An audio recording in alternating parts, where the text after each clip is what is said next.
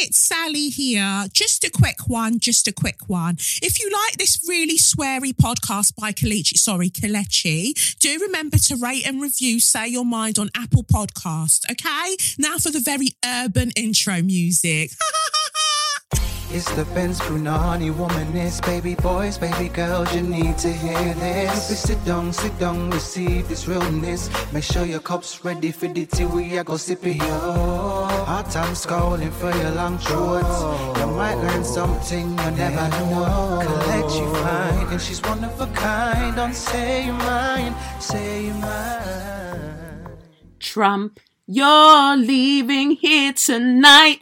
You're probably gonna start a fight, but your presidency is far right. Cheeto, come on. Fascists love you endlessly, but they don't think clearly. And I know life will be better once you're gone. Black Americans just can't take no more. It ain't no lie. They wanna see you out that door. Cheeto, bye, bye, bye, bye, bye. I know you're gonna make this tough, but niggas them have really had enough. You're so crazy and you tell bad lies. Cheeto, bye, bye, bye. You know, it took me a while to realize you're calling him Cheeto.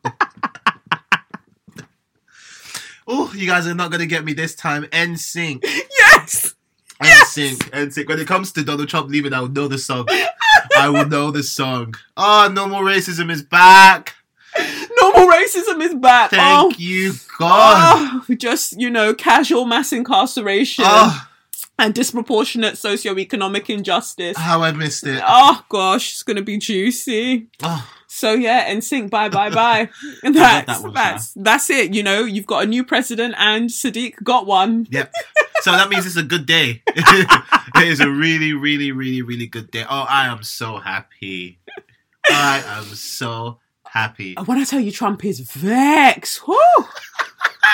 Oh! Do you know, I can't draw down my lower eyelid enough. Literally, I cannot. You have to pull it down. You have to pull it down. Oh, God. Nice. This is a glorious episode. Oh. Welcome everybody to another episode of SYM, officially known as Say Your Mind, unofficially known as what? That's right, Suck Your Mum. It is I, Kelechi. Don't fucking call me that. My name is Kelechi. In the place to be. And me, Sadiq. Yeah. Our guest in residence who's just here. We're living our best life. In lockdown. But don't you think it's great that, we've been able to see this time. You've been able to see this time with us on the podcast. Trump and just. Yeah. I remember. We've had some, iconic moments, whilst I've been on the podcast. Things have happened. Yeah, that's true. Things have been really happening. But the people I feel the most happiest for, Crystal and Kid Fury from the Read podcast. I remember just my heart breaking for them when they had to record the episode after Trump was elected. They were so depressed in that episode. Yeah, so many people. But when that's my favourite podcast, isn't it? So I felt it for them. Yeah. Maybe that's how you lot feel about this podcast, but I felt so sad for them. I felt sad for all of us because also Brexit had been decided. All of this stuff, everything was fucked. It was such a horrible year, in terms of mood. And so, I really, really, really, really, really, really felt it. And so when the news was announced finally yesterday, which was a Saturday, the people I thought of first was Kid Fury and Crystal. I was just saying to myself, I hope this makes Kid Fury feel a bit more, happy and upbeat because they deserve, man. They deserve. Black Americans have been through it. And it's funny because Black Americans still have to settle. Even as happy as they are now to get Trump out, they're still settling big time. But this is my whole... we'll come to it. But for me, this is the whole thing in it. This is what gets me about the lesser of two evils. Joe Biden is a creep. He's a very, very, very, very creepy guy. And, language is very, very important, right? And I remember when somebody said to him, I remember that clip and someone said something like, Obama Obama's a Muslim. He's a Muslim and da-da-da. And then he responded, Obama is not a Muslim. This was when he was vice president to Obama. He was like, he's not a Muslim. He's a great guy. He's a good guy. And I just thought... So a Muslim can't be... This, right. So I don't trust that hoe. But as far as I'm concerned, and from what astrology is saying, well, you know... old guy ain't got a lot of time, but let me just keep my mouth shut on that front. Right. But as far as I'm concerned, you voted in your first sort of, I guess, black president, really. Your first black female president. I don't know loads and loads about Kamala, but Kamala or Amala. No, like Kamala. Yeah. Kamala. Yeah. So like, let's see how it goes. But, you know, this isn't our moment. Do you get me? This isn't a British moment. So I don't want to come and sully your celebrations with my views, because any of you who listen to this podcast know that I don't really see it for Obama either.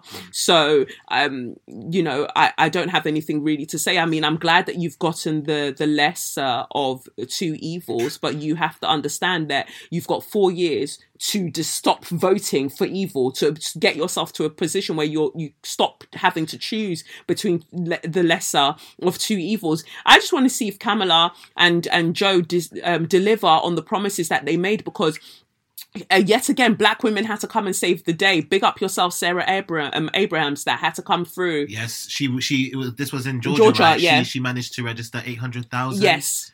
New voters. I thought that was absolutely amazing. Meanwhile, if it was left to white people, this is what gets me about racism isn't real, and you know, slavery and Jim Crow was so long ago.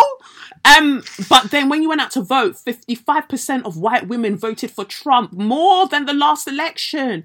Why? Why do you love suffering so much? Because you're not suffering. Because you know that all of this is pretty much done in your name. All of the violence that takes place around the globe is done in your name. And you are so beholden. You're more beholden to white supremacy than you are to the hairs that grow and sprout out of your pussy.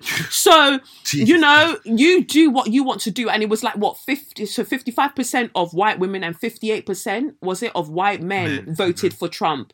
So left to you whites, like, Trump would still be in power. And that says so much. Like, you little fucking, you know, we'll get there eventually, but you little fucking bitches are the ones that you'll be doing your Women's March with fallopian tube hats dangling off your head, and then you'll be saying, oh, equality for women, pay rises for women, and then when it's time to vote, you'll just go and vote waywardly. So some of you, like Leona Nicole Black, big up yourself, 2 slaps on your chest, because there was a YouTube live that she did for you know, people who are part of her group. You can sign up on Patreon. And she was talking about the duplicitous nature of white women and how dangerous it is. And from when I've seen it, in how you man are voting, I don't trust it. And it's not just in America, it's over here as well. Like, I don't trust you, man. Like, you scare the hell out of me, like really scare me, because yes, also the voting went up in terms of black women who voted for Trump, and black men as well. Yeah, it went up across the board. Yeah. So that from what I understand from that, though, is that some of you have thought, you know what? Let me just. It looks like this guy's going to win, so let's accept our fate. Let's just accept our fate. I totally get that psychology of it. I think for me, it's like, you know, seeing people say, "Oh my God, the race is so close. The race is so close." White people made it close. Yeah. Because white people made it close. Like, I totally get that. Like, you know, there was a rise in black people voting for Trump and all of this, but all of that, you know, when you look at that in the grand scheme of things, it wasn't enough to get him back in power. Of course not. The percentage was so it's very low, very insignificant. It's sad to actually see black people go out that way. Go out sad. All of you black rappers that wanted to really, really take yourself there. Omarosa with your crispy fried hair. Omarosa. Omarosa. She has been through it. It's Lil Pump that I have a real issue with, though. I was never a big fan of his music, never a big fan of him in general, but the fact that you had 17 million followers, and these are 17 million young people basically, and you went and you were advocating for Trump, doing all of that, I just think to myself, he is so irresponsible, and we need to do this thing where we need to stop having short memory. Yeah. We need to remember the celebrities that we are not allowing to come back. Because, after this now, everyone's going to be going on their redemption arcs. They're going to be doing, they're going to be going on their talk shows, trying to, change their publicity and all of that. And switch up the narrative of what they were saying. And 50 Cent is one of that. One of those people. Power did not bang that much for us to keep allowing 50 Cent to do the wild things that he's doing. Terry Crews, I don't know what the fuck he's been doing. And I have a feeling that the way that he voted was probably wayward too. A lot of waywardness has been going around Kanye West. And what made me laugh though was that Kim said we won. Kim, Kendall Jenner, Kylie.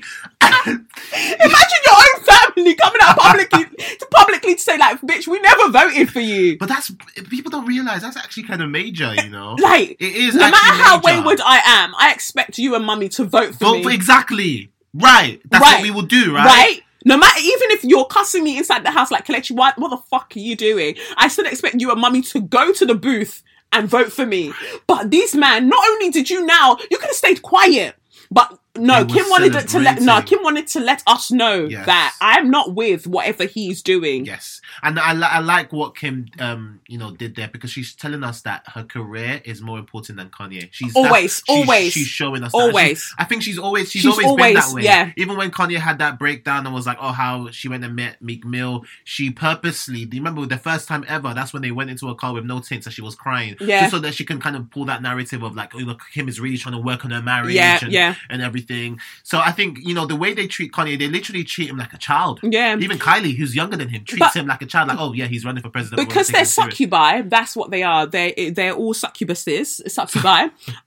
They drain the life out of black men in order to keep themselves elevated in the things that they're doing. They've sucked any sort of sense, soul that Kanye once had. Do you think he had? He must have had a smidgen because what is it, College Dropout or whatever he called it, his album, there was a point where he had some modicum of sense and then it started to kind of dissipate, and that directly correlates with the intimacy, how the more intimate he became with her, that's how everything just kind of fell. So interesting. They got together. Her brand, her star rose, and he's dimmed. Yeah, exactly. Interesting. That's, to me, there are spiritual powers at work. Right. I keep saying, Kris Jenner is nothing to sniff at. No. That woman is a powerful being. I reckon Kris Jenner has around 6 babalawos on call on speed dial. She has 6 babalawos. She doesn't play. Mm-hmm. She doesn't play. She's like, Babas, can you come and someone is really trying Kim. Mm-hmm. Unfortunately for you, when I decide to try Kim, there's nothing that will save her. Anyway, but yeah, I just think that is so interesting. I thought it was hilarious when I saw that, because I just thought, am I going to ask you blatantly, are you just posting this for banter, or did you genuinely? Because for you to post that, someone's going to go, "Rah, didn't you vote for Kanye then? Your husband, or are you lying about voting for Joe? Because you can't have more than one vote. So what are you saying?" Right. So she was letting us know what she was saying, that when it came down to it, I'm voting for Biden. To the wire. When I'm voting to the wire. And she kind of hated what Kanye was doing in a way, because when you think about it, she could have voted for Kanye, Kylie could have voted for Kanye, Kendall could have voted for Kanye, and we would have had the same result. Yeah. So what they were saying was that we don't even want to risk it. They said we don't even want to risk it. We're not doing this with you. But I want to also mention as well just how irresponsible of Kanye was for him to run for president. When this election was very, very poor. He ran for president knowing you weren't going to be president. Of course, you're not going to get the votes. But I don't think he was, one, expecting it to get the votes this time, but it's just to get that idea into the public consciousness. 1, 2, you also went out there to split the vote for Trump, because the people that would have been like, okay, between Trump and Biden, I'm going to go and vote for Biden. You now came along and then took their vote. Right. And you managed to get 50,000. Yeah. 50,000 that could have gone another way, so we wouldn't be going, it was so close. Of course, 50,000 is not, know. But it would have still gone, Definitely. If you're looking at the margins that, Biden won by, 50,000 is something, or... No, I'm really disappointed. in Kanye, I can't even say that I'm disappointed in white people or white women, especially because I don't see it for you, man. I'm really like, I've just got to be honest. Like, I've only got very few white women friends, very, very few. Everybody else, I keep everyone at arm's length, really. Like, I'm pretty much a loner. But saying that, like, I don't see it for me and white women generally, just because it's like, when you expect to have these sisterly conversations, the conversations soon go left to, oh, so my mum's a bit of a racist and my dad's a bit of a racist. And then you want to start compounding all of this trauma onto me. That's for you to hold. I don't want to know anything about that. That's why I put on social media last week, like, Clan Fam Anonymous, go and join that support group. Go and take all of your issues there, because I don't want to know. And this is why. Make that up, Clan Fam? Yeah. Oh, okay. Clan Fam Anonymous. Oh, God. Oh, you need a book. I do need a book. You're right. Quotables. A coffee table book, like Rihanna's like beautiful book of all of her best pictures. No, I would actually like gosh, you know those, like a coaster? Yeah. With your quotes on? Oh, that would be cool. Or like an app. An app? Like CoStar's an app, innit? No, sorry, pronunciation. Oh, a tea coaster. You put your cups on there and just have your quotes on there. That would be quite. That would be sick. Quite cool. Yeah, no, I'm excited about that. Just whatever I come up with in terms of writing. Yeah. But now that my short story's coming out, the Watchers, it's being published as part of the anthology by Sarita Domingo. She edited it. It's coming out with Trapeze Books. And it's coming out March 2021. The anthology is called Who's Loving You? Love Stories by Love Stories by Women of Colour. And my short story is called The Watchers. But and you also, read it. Did you mention the Time magazine Black Pound Day? Oh, Time Out London. Time Out London, yeah. Yeah, that was, yeah, sure. I know you weren't a huge fan of the picture, but like I said, I love the picture. It was a really good initiative that Google that did it, right? Oh dear, okay, fair enough. Yeah, well, yeah. Anyway, big up June Sarpong, though, for mentioning the studio as one of the black businesses that she supports and stuff, and because they actually used a picture of me that's actually accurate for the Pole Studio. So, yeah, so that's all lovely. But where is my magazine cover? When will I be a cover girl? This is what we want to know. But I'm not in a rush. I'm not in a rush. Let's just see what's going to happen. Anyway, let's get into tarot. This week has been a difficult one. Well, previous week has been a difficult one for so many people. Left, right, centre. It seems like so many people were going through it. And myself included.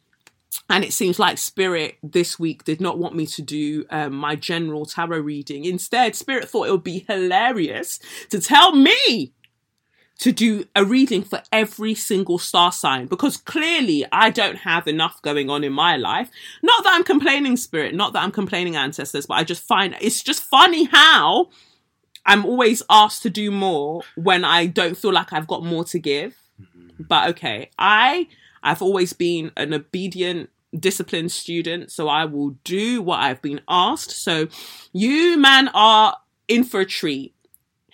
I've done a card pull for every single star sign. So if you know your sun, your moon, your rising, and your Venus sign, I would say pay attention to all of those. If you only know your sun sign, then take what you can and leave the whatever that isn't rocking with you. But if you know your sun, moon, and rising sign and Venus, listen out for that. Yeah. So the first card is for Aries. Yeah, because Aries is the beginning really of the astrological kind of chart. So the first card for Aries is the Five of Pentacles. That's the situation. So I pulled cards for the situation and what the advice is for the situation. So first card is Aries, and keeping everything like short, sharp, and moving with speed. Five of Pentacles is your first card, Aries. You feel like you've been left out in the cold. Somebody's really done you dirty. Someone's been bad mind. You feel so alone. You literally feel the cold. It's like winter has come. Winter is coming. Winter has come, and you feel left in the cold. You feel lonely. You're so lonely.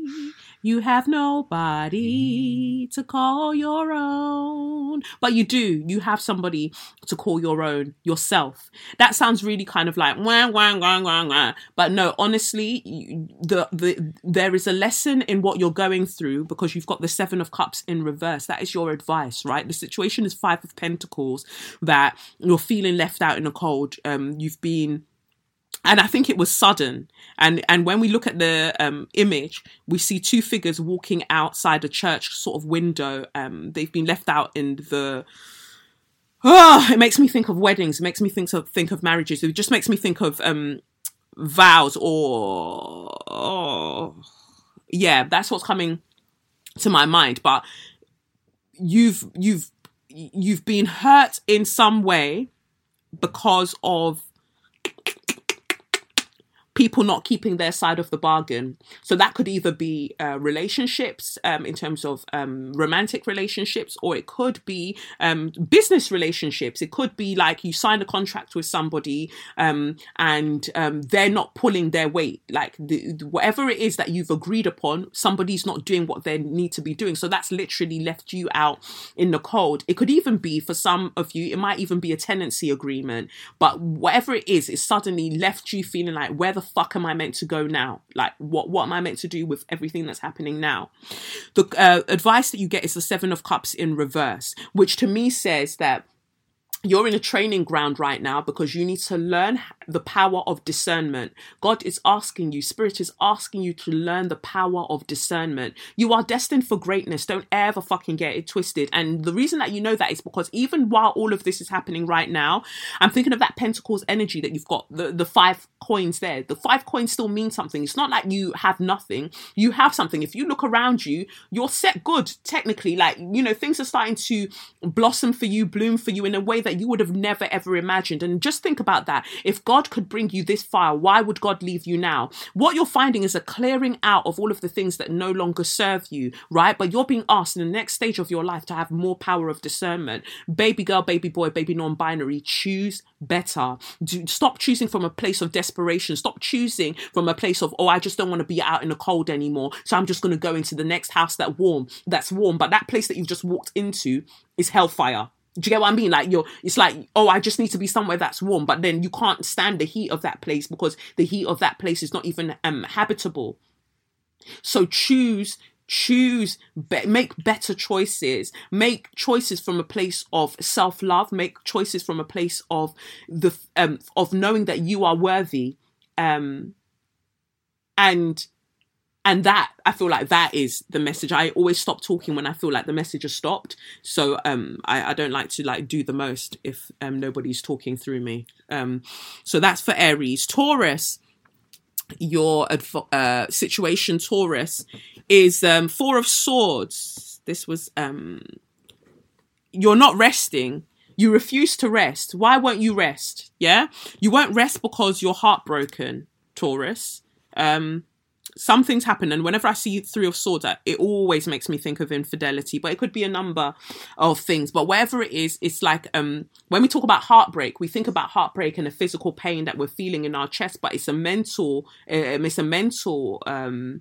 phenomena that takes place that then we feel in the body, right? So you think that something hasn't gone your way. You think that you've lost something. Your heart is aching because you believe that you have lost something somehow, and you haven't.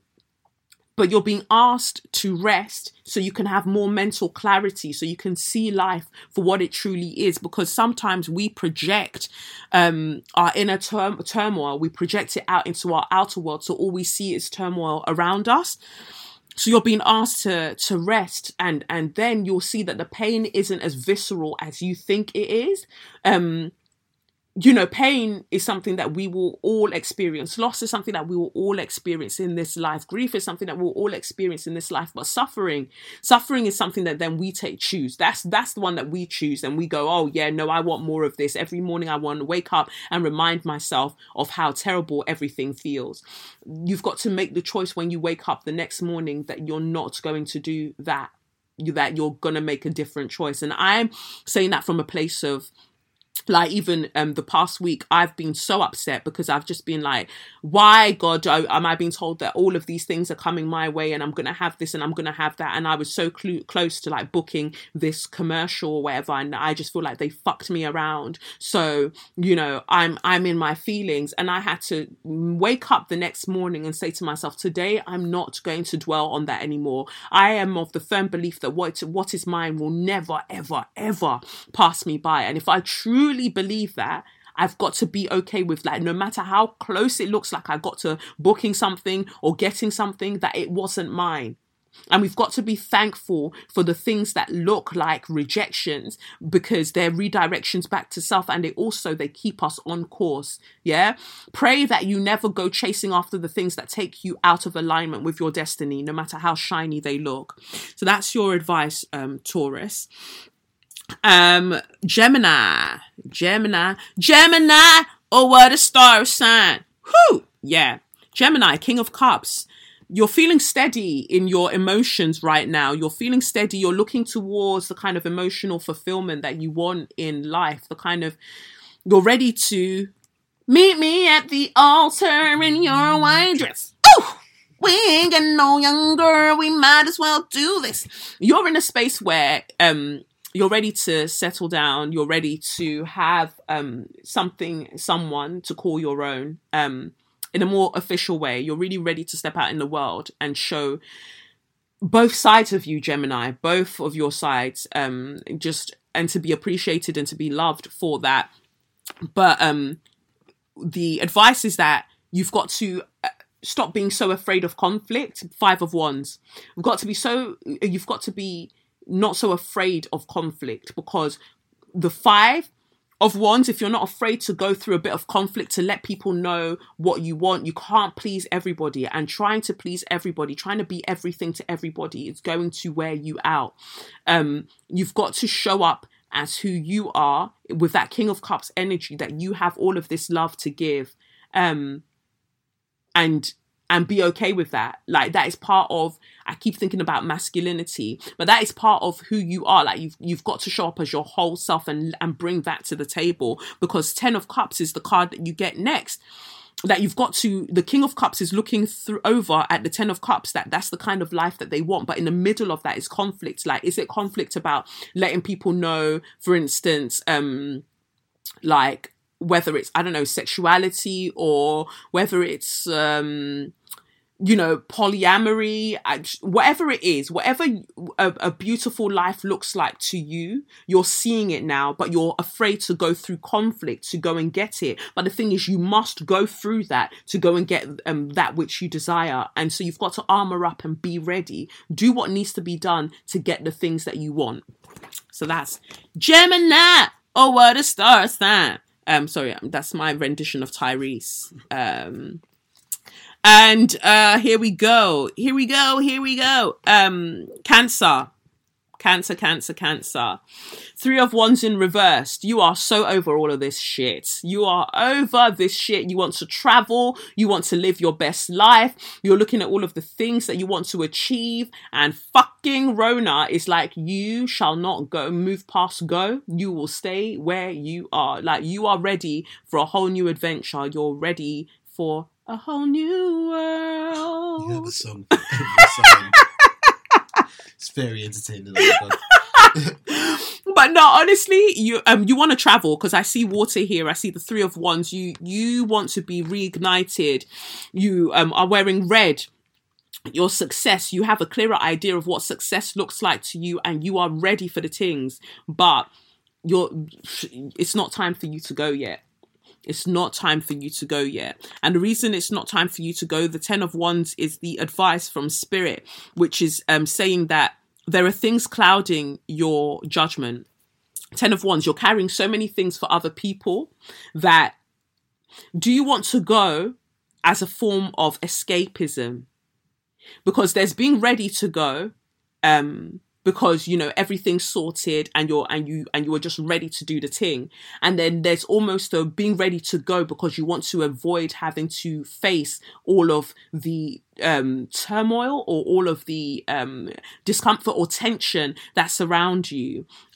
Put other people's things down for them. Let other people handle their own load, because whenever I see Ten of Wands, I'm always thinking about, you can't see the wood for the trees. Like, you're so busy trying to carry everything and sort out like, it feels like home life, or maybe, you know, within the workspace, you're trying to do everything for everybody. So you're working from a place of desperation in this being ready to go, ready to leave, ready to explore new horizons. You can't run from things, because wherever you run to, the same issues will find you there. So rather sort these things out now, and then you'll see that the path to move forward will be made more clear to you. So that's Cancer. Leo. Here we go. Leo, this is looking very nice, I guess. Leo, it says here, the situation is the Knight of Swords. You're ready to charge forward. You're ready to go for the things that you want. White horse. You've got clear intentions. You've got, you know, good intentions. You're ready to just move everything out of your way, and you're moving at a pace that your mind is finally clear. You're moving at a pace that works best for you, and you're charging towards the King of Pentacles. You're charging towards financial stability. You're charging towards a groundedness, towards more stability is what you deserve. And yeah, that's the King of Pentacles is actually the advice card, which is basically saying that you're headed in the right direction. So yeah, well done, Leo. Like you're doing well. You know, you're doing great, sweetie. So that's Leo. Virgo, what we got for Virgo? Oh, Virgo. Here we go. What's that? I think that was Libra. No, I think, are they all together? Let me have a look. Oh, here we go. Yeah, Virgo. The situation is the Seven of Swords upright, Three of Cups in reverse. Someone in your friendship group isn't showing up as who they truly are. There's a lot of deception. There's a lot of envy around you right now. Yes, Three of Cups. The celebration can't happen because there are people in your circle who aren't really happy for you, or you're not. Like, when I look at the cards, yeah, I'll tell you what I see. So I see Seven of Swords. I see the lady. I see the woman wearing a nice, cute blue outfit, holding her sword, and she's looking back. And she's looking back at the Three of Cups in reverse. So she's looking at the group in reverse. So it's almost like you're feeling a type of way about letting people know that you're not with the whole friendship group thing. Like something in the friendship dynamic, you're not feeling it. Like you're holding back from letting people know about the fact that they're not meeting you, where they're not celebrating you the way that you feel like you should be celebrated, for instance. That's like the energy that I get from it. And then the card that comes out as the advice is the Knight of Wands. The Knight of Wands comes out to say, that fire energy, you've got to let it come forward. You've got to, and I like this Knight of Wands here because it's a black girl with pink hair, and you know, she's got the wand in her hand and the horse is ready. The horse has even got two hooves in the air because it was like, I will trample a motherfucker. You just try me. You just fucking try me and see what happens.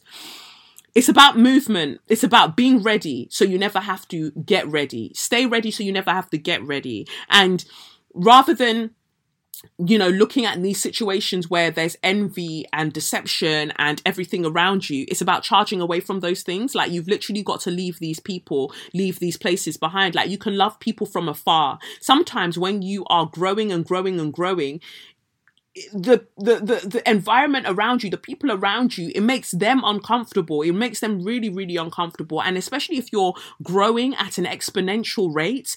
Yesterday I saw you were having drama. What now? You found a place of clarity. You found a place of self-love.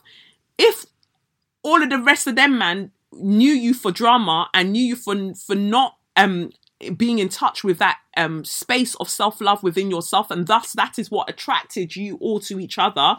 When you now start growing out of that, whether they realize it or not, they're going to frustrate the process because they are not ready to move at the pace that you are moving. So what, do you now wait for them to catch up and then be pissed off with them, and then not only be pissed off but you're not going to show them that you're pissed off? So all of that lower vibrational energy is just festering within you and in a way contaminating the work that you're trying to do and the life that you're trying to build for yourself. The best thing you can do for all parties involved is literally to charge off in the direction that you're being called to, like whether it's changing jobs or whether it's looking again at like friendship groups, but just getting yourself away from it, charging forward with all of that fire energy that you've got. And you know, the fact that the I always think about the ones being phallic and everything else is tapping into some of that masculine energy that you hold, but also just showing up more for yourself,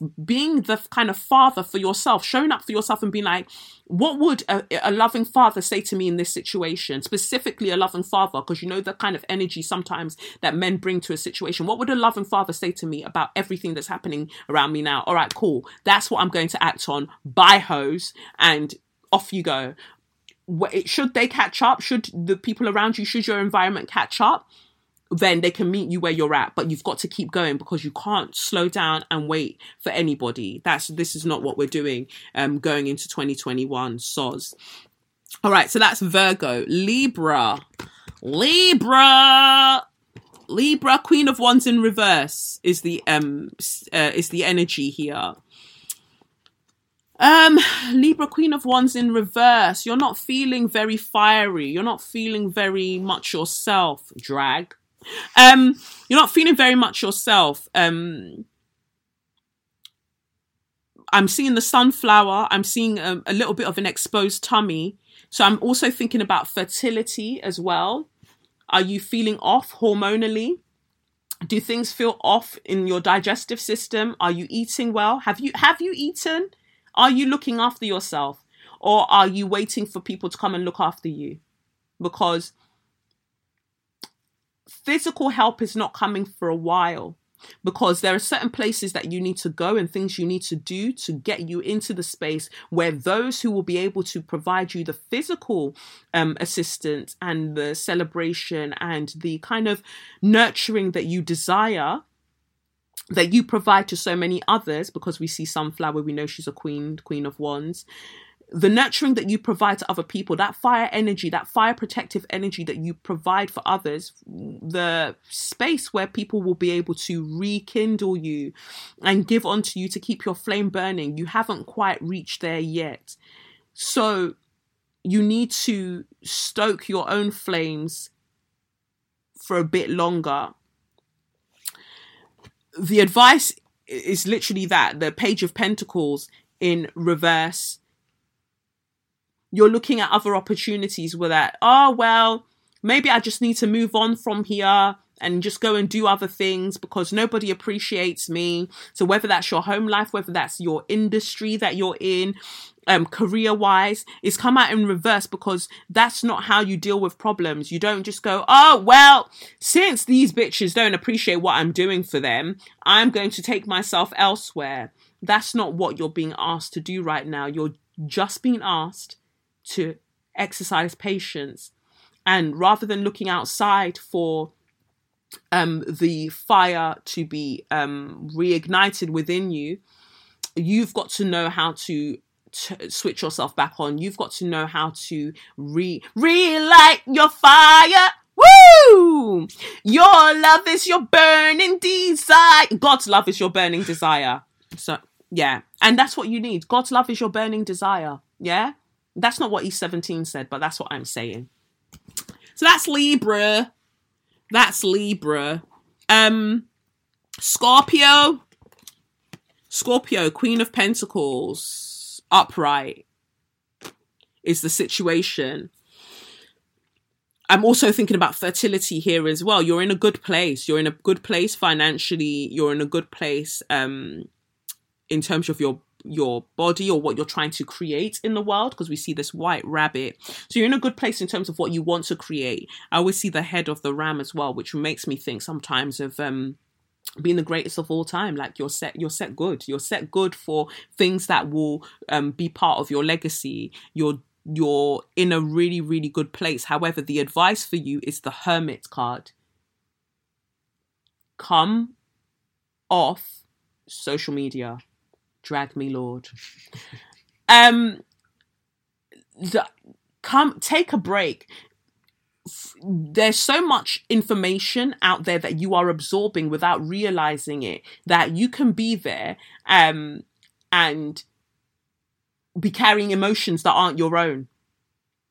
You know, so in order for the things that you are wanting to manifest, for you to truly see yourself as the Queen of Pentacles, for you to really see how much of a bad bee you are, you've got to come off line, because we see the Hermit card. I'm using the Lisa Stowe Modern Witch Tarot deck again because I just love this deck and I think that it works so well for the podcast. But we're seeing the figure in the Hermit card on this deck. They're shutting their laptop down and they've got one hand almost over their chest. And this just makes me think about the fact that sometimes you don't see how much of a bad bee you are because you're looking at what other people are doing and you're like, oh, but, you know, look at their bad beeism and it looks so different to mine. Yeah, because that's their destiny. Imagine you, like in Yoruba cosmology, we believe in Ori, like your crown chakra, as some of the next man might call it, yeah? That you choose your Ori before you enter into the physical realm. When you choose that Ori, when you choose your destiny, basically, yeah? When you are choosing it, you are also made aware of all of the challenges that you'll face along the way. And when you come through the birth canal or however you enter into the world, you forget. Your Ori, though, always remembers what your destiny is and always remembers that the challenges that will be along the way, as well as all of the sweet things that will also be part of your experience. Don't go and offend your Ori. Don't go and offend your crown chakra by looking at somebody else's, what you perceive to be sweet time, and go, oh, that looks nice, because you don't know. You do not know what they also signed up to with that in terms of their assignment, the challenges and the things that they've signed up to, the karmic contracts that they've made for that specific thing that you're seeing right now that you think you want a bit of. You don't know what anybody else is going through. So stop stretching your neck to be like, oh, why don't I have that right now? Don't offend yourself in that way. Don't offend your higher self by desiring that which is not on your path. It's one thing to be maybe inspired by something, because sometimes what we see other people have can set off positive emotions within us. Like, you know what? I love seeing that. You know, I'm going to try, you know, I'm going to set the intention to kind of manifest something for myself that's in alignment with my energy.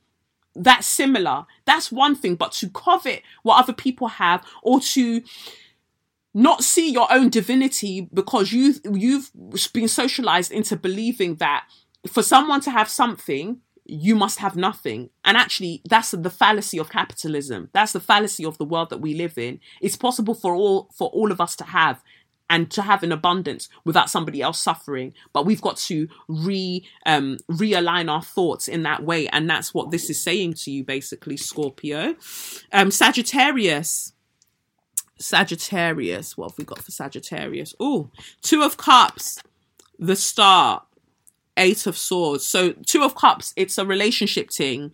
You are wanting a relationship, you're wanting partnership, you're wanting to be met, you're wanting to be loved, you're wanting to be cared for, and maybe you think you found a sweet one. Cool, that's nice. The Star card is the advice. Balance. Yeah, there is hope in the situation. If it's a work situation, whatever it is, you think you found something good. I need good times. I need something good, and I listened to that song all of last week. I hadn't even paid attention really to the lyrics before, but song. Yeah, it's a good song. It's such a good song. But I hadn't really paid attention to the lyrics before. But I was having such a tough week last week that something was like, go and find the song. And the only way I could actually find it is to type in some of the lyrics that I think I heard. And I typed it and it was like, oh, it's Maverick Sabre. So I went to go and play the song. And when I tell you I sobbed because it was literally just what I need. I just need good times. Like, how much can one person just be doing and doing and doing? Where is my break? And every time it will be like, Spirit will be like, it's coming, material harvest, abundance that you've never known, like that will last for generations and generations. You'll know good things, baby girl, it's coming.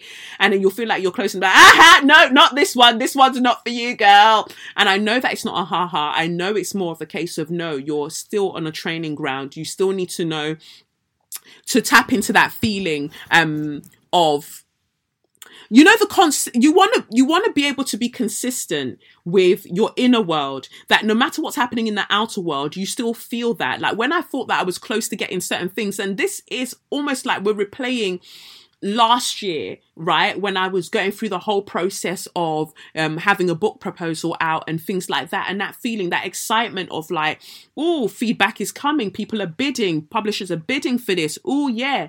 And then I saw the offers and I was just like, no.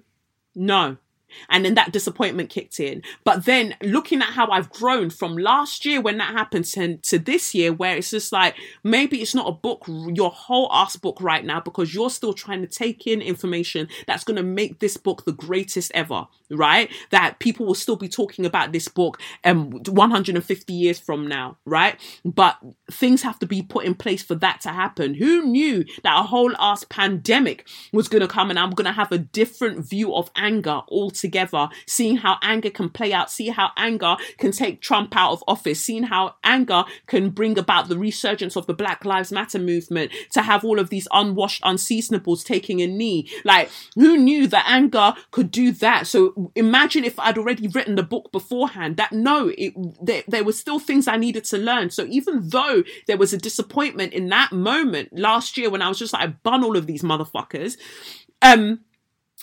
that was God stepping in and going, not right now. So how many times have we thrown a tantrum with Spirit because Spirit said not right now? Because you're trying to get, 50K, but I want to bless you with 1 million. Like, what? Can you let me do my job and you just do yours? Your job is merely obedience. Your job is, and we're not talking about obedience in the sense of, okay, but more of like, a quiet, a calm understanding that the God that you serve will never, ever let your blessings pass you by. The ancestors that ride for you will never, ever watch you just suffer for no fucking reason. They will rather let you throw your tantrum and think that you've been overlooked, to just make sure that when you finally get to that place, you look back and you're like, rah, okay, sorry, my bad. I didn't realize that that's what we were setting up for me. Okay, all right, let's do this then. So that's the kind of energy that I get from this, that it's like balance. The things that you want also want you. Yeah, the things that you want in this life also want you. But there will be tower energy, because we get that before the star. There will be tower energy where things looks like things are just toppling, but the star comes out, hope comes out. And it's about having the wherewithal to make sure that there is a balance between your spiritual life and your physical life. Like, you don't want to be too much of the world where all you're chasing is material abundance, or you're chasing all of these sort of material physical relationships. You want to be in a space where you understand that first and foremost, it must feed your spirit world, your inner world, more first and foremost, before you start worrying about anything else. Then you've got the 8 of Swords in reverse, which is here saying that no more turning a blind eye, no more turning. If you are truly about it, the things that you say that you want, if you're truly about it, you have to get ready to stop turning a blind eye to taking 60%, You know, like, oh, well, it's not exactly what I want, but, you know, I can make do. I would ignore all of the red flags. I'll ignore all of the things that make me feel a bit uncomfortable, and I'll just take this. That's fine. I'll have this. No more of that. It's either 100% or get the fuck out. Yeah? So, like I said, always stop talking when the message stops. You must be like, Ross, so the message told you to say, get the fuck out. But yeah, that's what I was told. So, you know me, I don't argue with that. Cool. So I feel like that was Sagittarius. Capricorn. Capricorn, 6 of Cups is the situation. 6 of Swords is the advice. 6 of Cups, the childhood memories. Childhood memories. I don't know if it's lost love. You've been stuck in the past for a really long time, and that's not necessarily a bad thing. Maybe you had a relationship that was great, but it ended. It didn't necessarily end on bad terms, or maybe even the person passed away. I don't know, but it was a good time. It was a beautiful time. It was just beautiful. I just get that feeling of like an overwhelming sense of love. It was beautiful. You've got to get ready to move on, though. It seems like whatever it was, it's now time to stop living in the past, because you can also find fulfillment. You can also find pleasure in future endeavors, in future relationships. You know, just because something was good once doesn't mean it can't be good again. And some of you, for some of you, it's a case of you, because 6, you know, comes back to 3. We still come back to 3. That energy of creating, that energy of fertility, being ready to try again, also comes to mind. But some of you have been doing the work to kind of deal with your childhood memories, maybe childhood trauma. And now that you've done that, you're ready to cross over kind of an emotional abyss into somewhere that feels more steady, somewhere that feels safer. And you're being welcomed. You're being welcomed. God is like, yeah, time to do that 6 of Swords. Time to travel. Time to move on from that place. You've dwelled there long enough now. We can't keep doing inner child. Inner child is like, look, I'm good. Thank you so much for all the help that you've given me. Now go be an adult. I'm over here and I'm fine. Thanks so much. So that's Capricorn. Aquarius. Judgment is the situation. 4 of Wands and the Hanged One is the advice. Judgment for Aquarius, you're going through some times right now. Everything feels a bit murky. Everything feels a bit unclear. But trust that everything is being shifted to position you in the best way possible for the life that you say that you want. You say that you want a firm foundation, 4 of Wands in reverse. You want a firm foundation. You want a beautiful family life. And you feel like that's been held from you. Hanged One, the Hanged Man in reverse. You feel like that's been held from you. So you're in your feelings about it. Like, oh, well, why does everybody else have love and I've still got to wait? Or why does everybody else have like a beautiful home and nice job and whatever? The Judgment card is basically saying that you're being woken up to yourself, your true self. So you may have spent many, many years of your life numb to yourself. Maybe you would have used certain vices, maybe alcohol, sex, drugs, overspending. You would have done numerous things because you wanted to remain numb to yourself. But the thing is, now that you're waking up, you're seeing that all that life has to offer. Only now can you start to turn that 4 of Wands energy upright. Only now can you start to actually see from the perspective of the Hanged One. Can you see the ways that the patterns in your life that weren't serving you, you're now able to see them more clearly. You're able to see yourself in a new light, as deserving, as worthy, as not dead. You're not dead. You're not dead. So, and wake up who you've been sleeping. Take off your, what is it? And walk. Wake up, you've been sleeping. Take off your... Whoa. Stop blaming other people. It's nobody else's fault. Except that you're the accept the truth about you. You know that life goes on without you. Yeah. That's it. Ooh. That is it. That's your we word. We are Lauryn Hill fans. Yeah. It's freedom time. It is freedom time. That's what your judgment card is. It's freedom time. You are not dead. Yeah. And for now that you are awakened to yourself, that you are awakened to your purpose, that you are aware of all the things that you deserve, suddenly that you'll see that family life or the foundation, that firm foundation that you want is not out of reach. Suddenly you understand why you've been in this holding pattern for so long, because imagine your blessings coming to you before you were ready. Yeah? So it's freedom time. Freedom time. And then last but definitely not least, we've got Pisces. Oh, I've been waiting. Why is Pisces always last? Is that a thing? Yeah, it's the end Of the... course. Pisces always last. Yeah, it's the end of the chart. Okay. Yeah. I'm ready. So Pisces, it says here, Queen of Swords in reverse. You're not really able to think clearly in the way that you want to think. It's like things are clouding your judgment or clouding your ability to make decisions. Because when we look at the Queen of Swords upright, she's got a clear blue sky. She's got one hand forward. Kris Jenner's who I think of when I think of Queen of Swords. So she's got one hand. She's very decisive, and that sword is upright, like she's sure of what she's about to do. We see a strong bird drawn onto the stone throne, as well as a butterfly.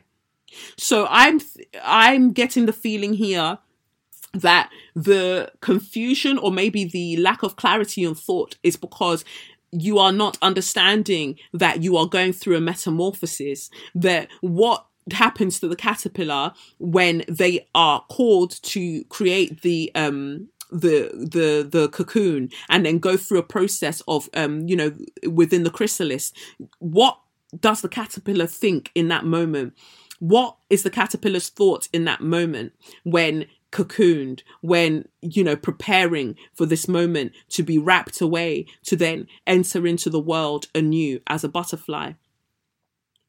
There might not be clarity, but what you need to understand is that the same way that the caterpillar goes through that process and understands that it needs to be done, even if they don't know what is going to be on the other end of that, it's the same way that you must understand that even when things aren't making sense and you're being called to do things that don't seem to connect with each other, and it's just like, look, I just want everything to be made clear. Why am I being made to go through this?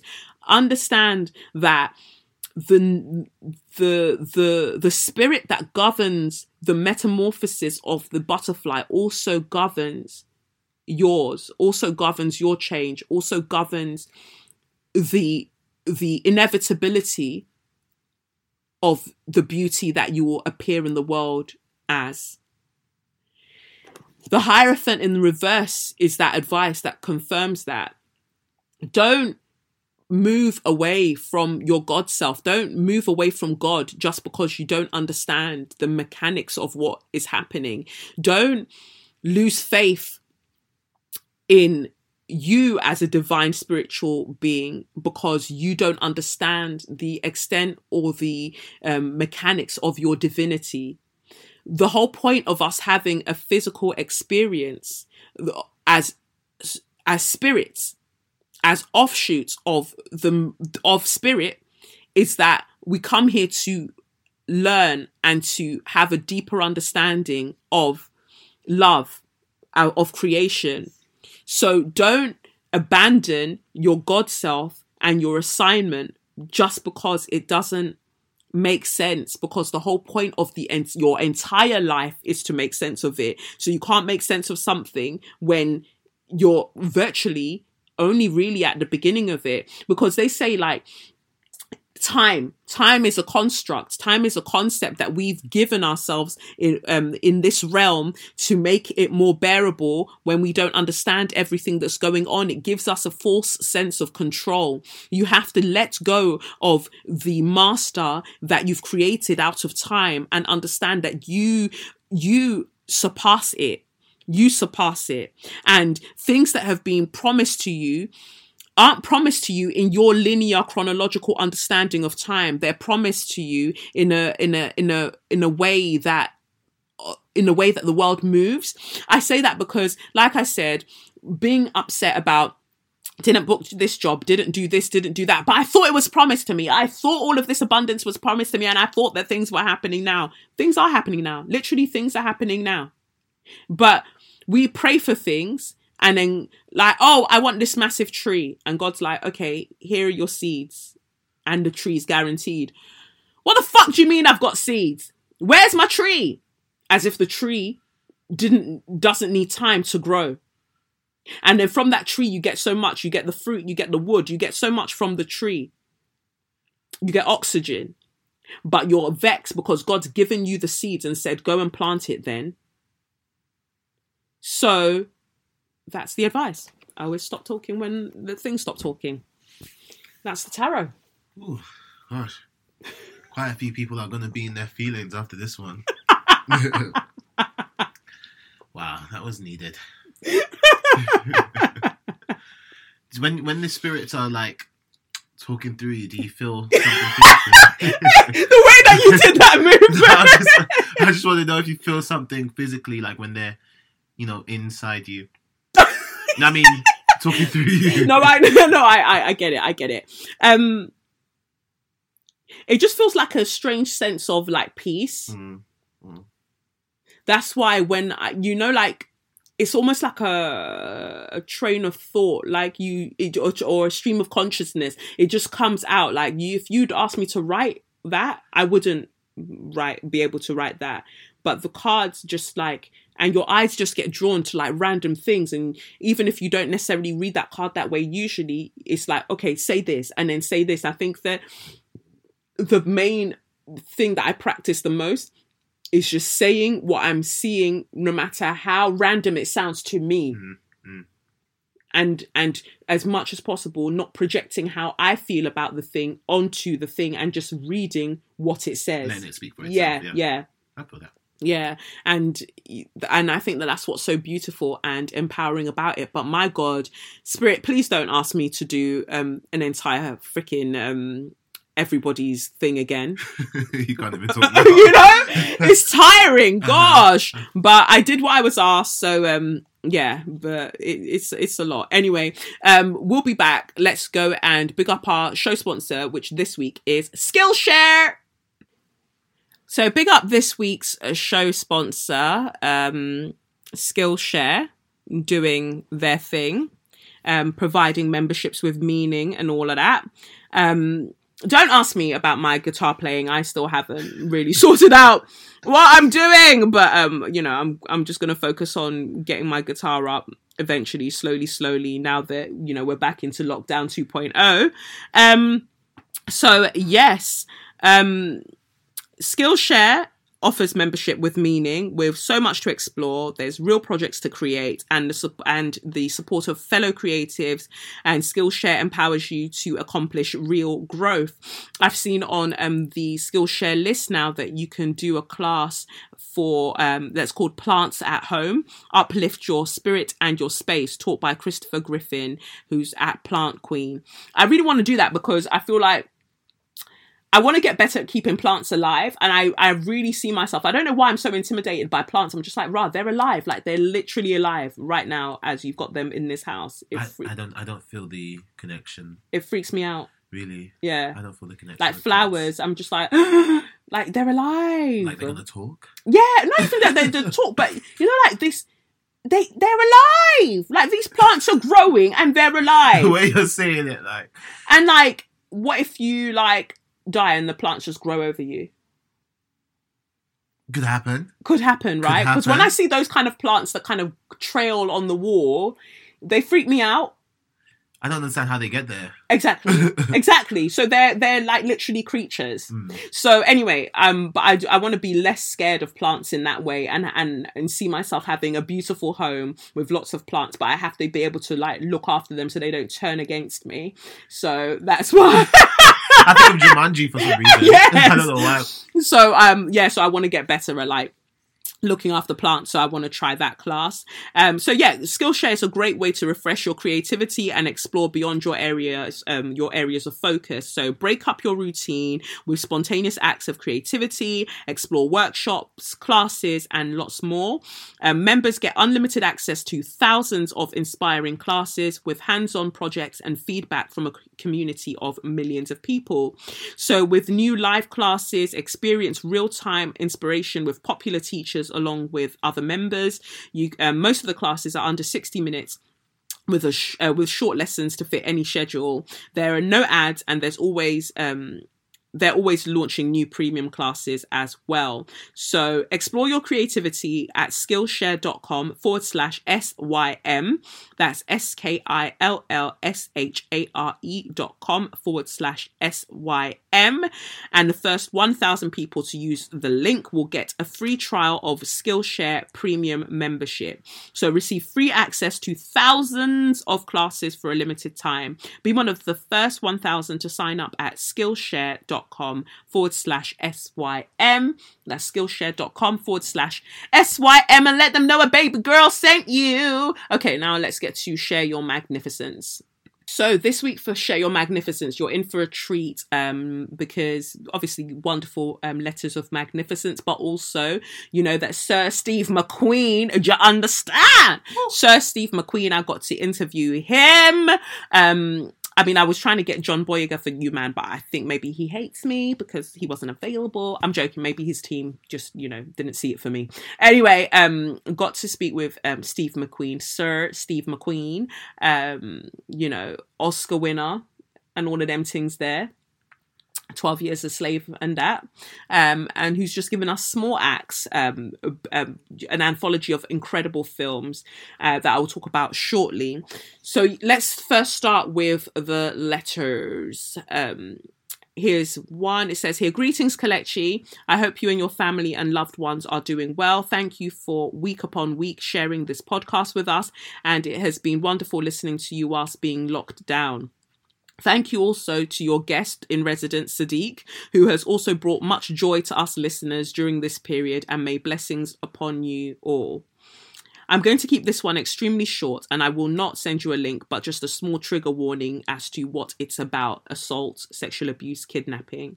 I'm currently working from home, and I've been so enraged by what I've seen today that I've had to come and take some time out of my day to allow myself to collect my thoughts and feelings after seeing a very distressing video online.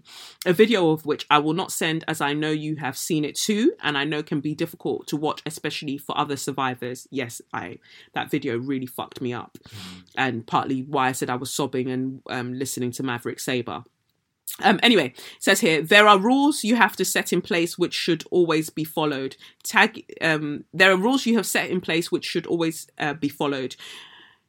Tagging you and sending you content, most of which I know you have seen, is not something I would do on any occasion, and I hope other listeners can get that through their thick skulls. If not, they can grab a straw and use it to, well, you know the rest. Unfortunately, the world we live in is an extremely cruel place, and especially so for young black girls.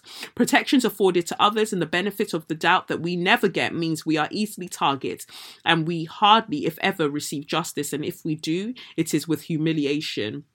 My Share Your Magnificence comes after this young lady has spoken out and identified herself as Shansdaya on Twitter. Reason one, she was informed by her younger sister, who too deserves a Share Your Magnificence, for identifying that something was wrong with the little girl in the said video, and for believing her sister and taking actions to ensure the victim's safety. Reason two, for keeping the identity of the young girl hidden whilst only identifying the perpetrator, a low-life piece of scum.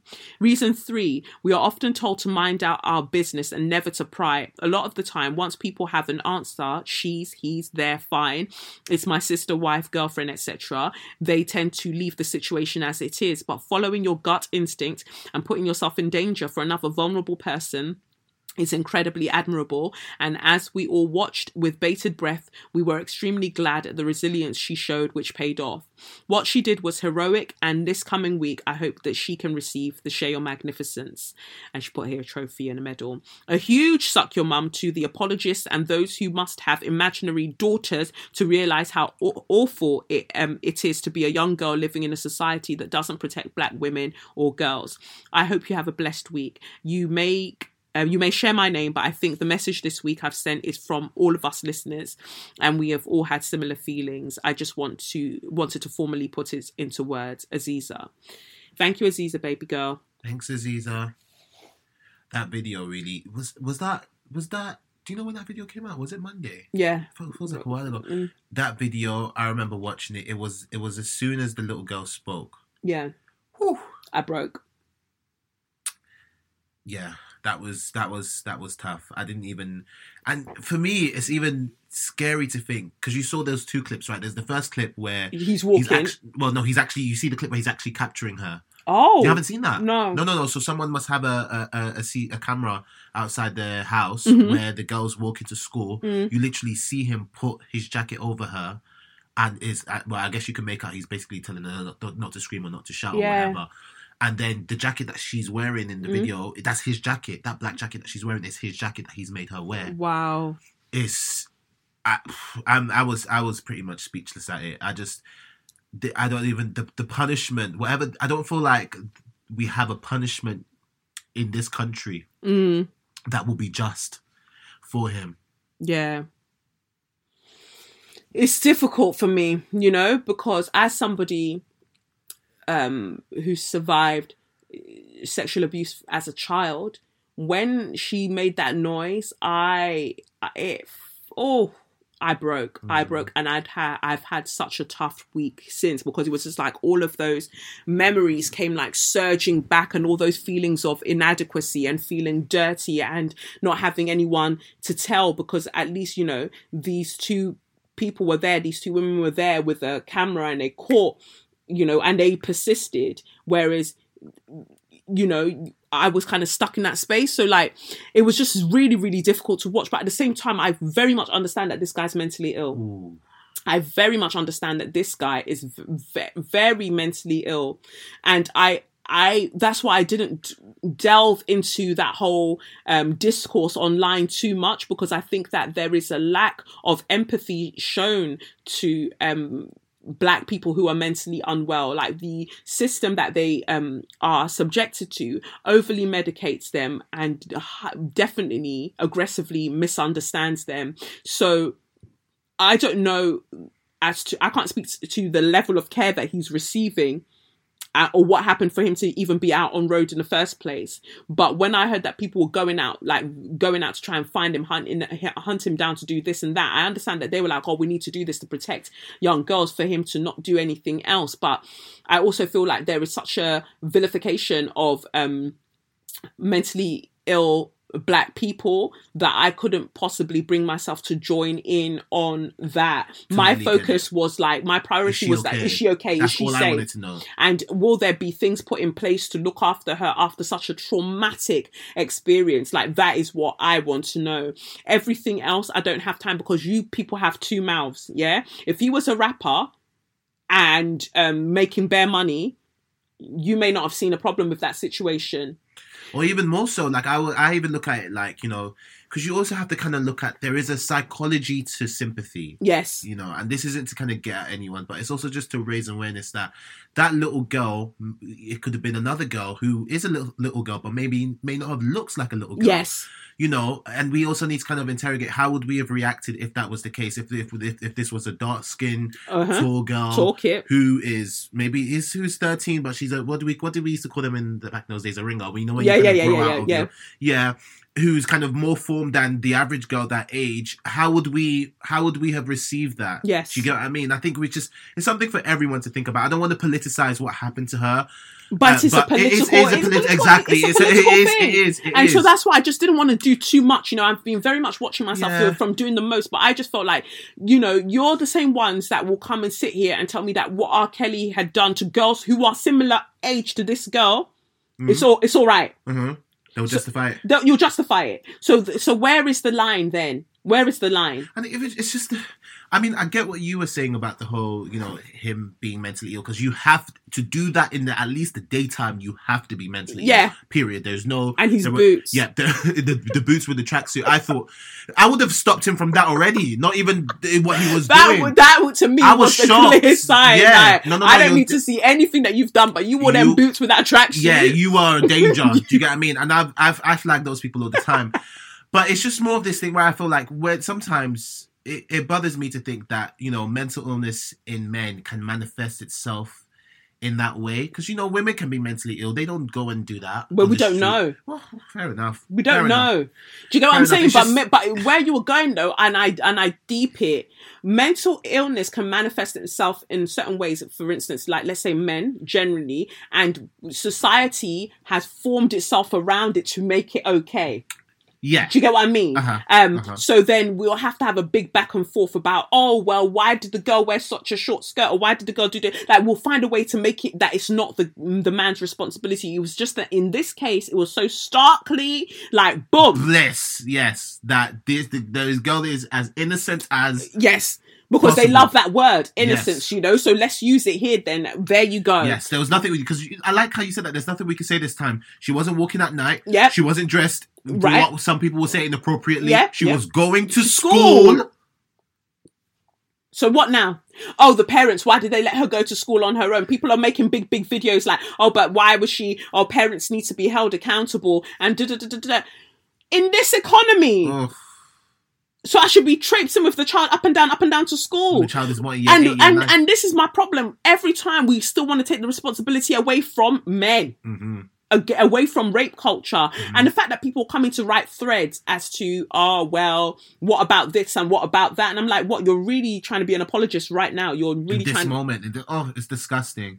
And I just think, people shouldn't have to be brave. I was watching that video, and I knew that the little girl was in danger, but something in me just didn't want the girl recording to kind of do too much. I know I wanted to just protect her in a way. I was just like, no, don't go near him. He could have a gun. Like that's literally what I'm commentating while she's in the video. I'm like, he could have a gun. He could have a knife. Like, be careful. Like this could really, really go left. And I just think to myself, so many time and time again, black women especially, are having to be brave. Yes, like extra brave. Yeah, put themselves on the line for everybody else. I mean, how many people would have, just like she said in the letter, how many people would have walked past, maybe asked what's going on? He would have said, oh, no, don't worry, but it's my little sister. And 90% of men would have probably walked by. Yeah. And I'm asking myself, what would I have done? How would I have felt if I looked at that and I thought, what's going on there? Do you get what I mean?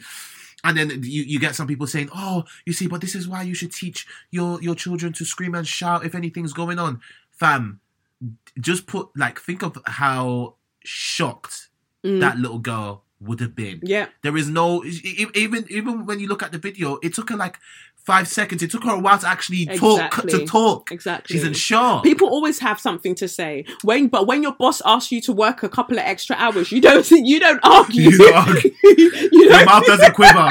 Your mouth doesn't quiver. You don't scream and shout. But it's this little girl that should be screaming and shouting. And she'd be shouting with a big man that she don't know from anywhere. I get it. I feel like if you're trying to prime your children for outside, you want to tell them, okay, if someone does anything to you, try and get attention. I get that. But did you see how deserted that area was? Yeah, that was quite weird as well. No, but that's how it is in all of them signs, them Mitcham, them Croydon sides. That's what them ends look like.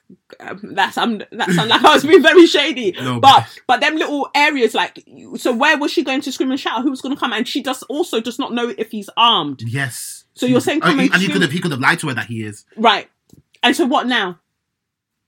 Because people don't think in the way that young girls, young children think, to understand how scary how horrible that situation would have been for her. And what it made me think of one time was I was parked at Peckham, not Peckham Pulse, by Peckham Multiplex. There's this car park by Peckham Levels. Okay, yeah. That you would walk through that car park. Yeah. And so I think it was. I want to say while I was still pregnant with Lev, it must have been, or maybe it was soon after. Anyway, I went to my therapy session. I think it was after my therapy session. It was after my therapy session. So I'm there now, and I'm in a car park, and there isn't really anyone around, and I'm sitting in a car, but the door's not locked, but the window's down because it was hot. So it must have been before 11. Yeah, so it was hot. So I had the window down, and there was a black guy that was standing like in the kind of bushes.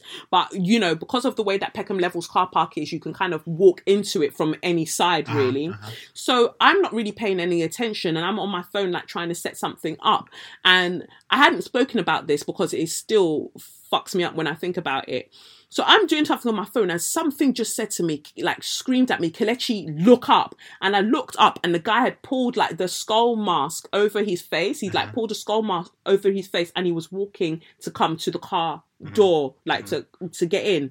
And there was a moment where I froze, and I don't know how I got myself together in time, but I just, that car door. I turned that engine and I sped off. I was just like, if this car needs to bump into something as I'm going, it'll bump into something. And then he just veered and went. Like he got close to the car and went, but it was like something was like, literally look up. Yeah.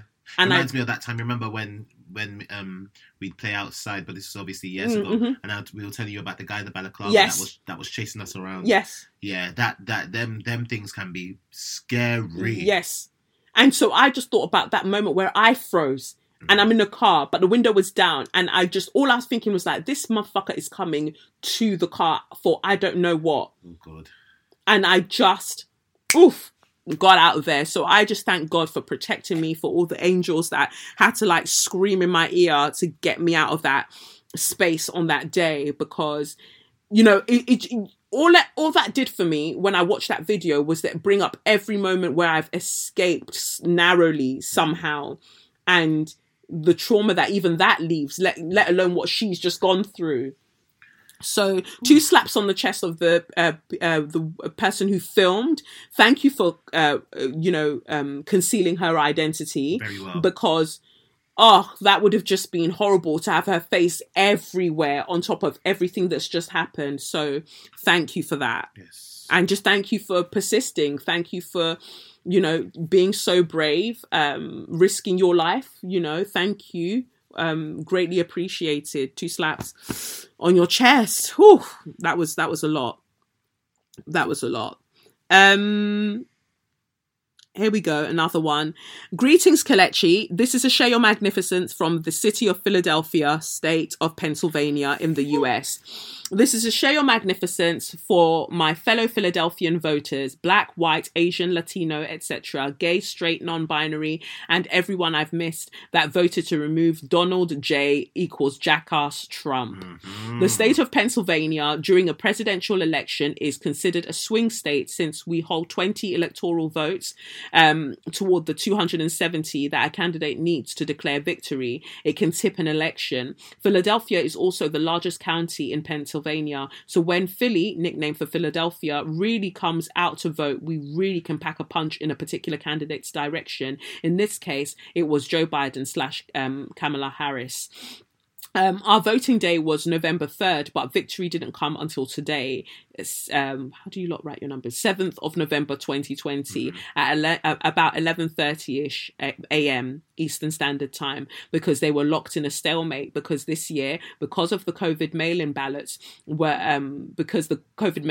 were allowed. So after the machine ballots were counted, the mail-in ballots had to be counted by hand, and that's when the bullshit began, because Joe Biden was at 253 and Donald Trump DT stands for Dick Tip, was at 214, and DT and his underlings pulled out every bit of bullshit for the counting of the mail-in ballots to stop. But hello, shit for brains, you're fucking with the Constitution, and that couldn't happen. Once the mail-in ballots for Philadelphia and another nearby county were counted, Joe Biden pulled more and more ahead until this morning when they declared victory for Joe Biden and Kamala Harris. I know this doesn't cure all of America's ills because we have plenty, but the fact that today we showed each other that there are people who don't give a fuck who somebody loves, what colour their skin is, and who they identify as long as they seek to move shit in a better direction, I'm all for it. I've attached a piece from my little corner of the earth in West Philly.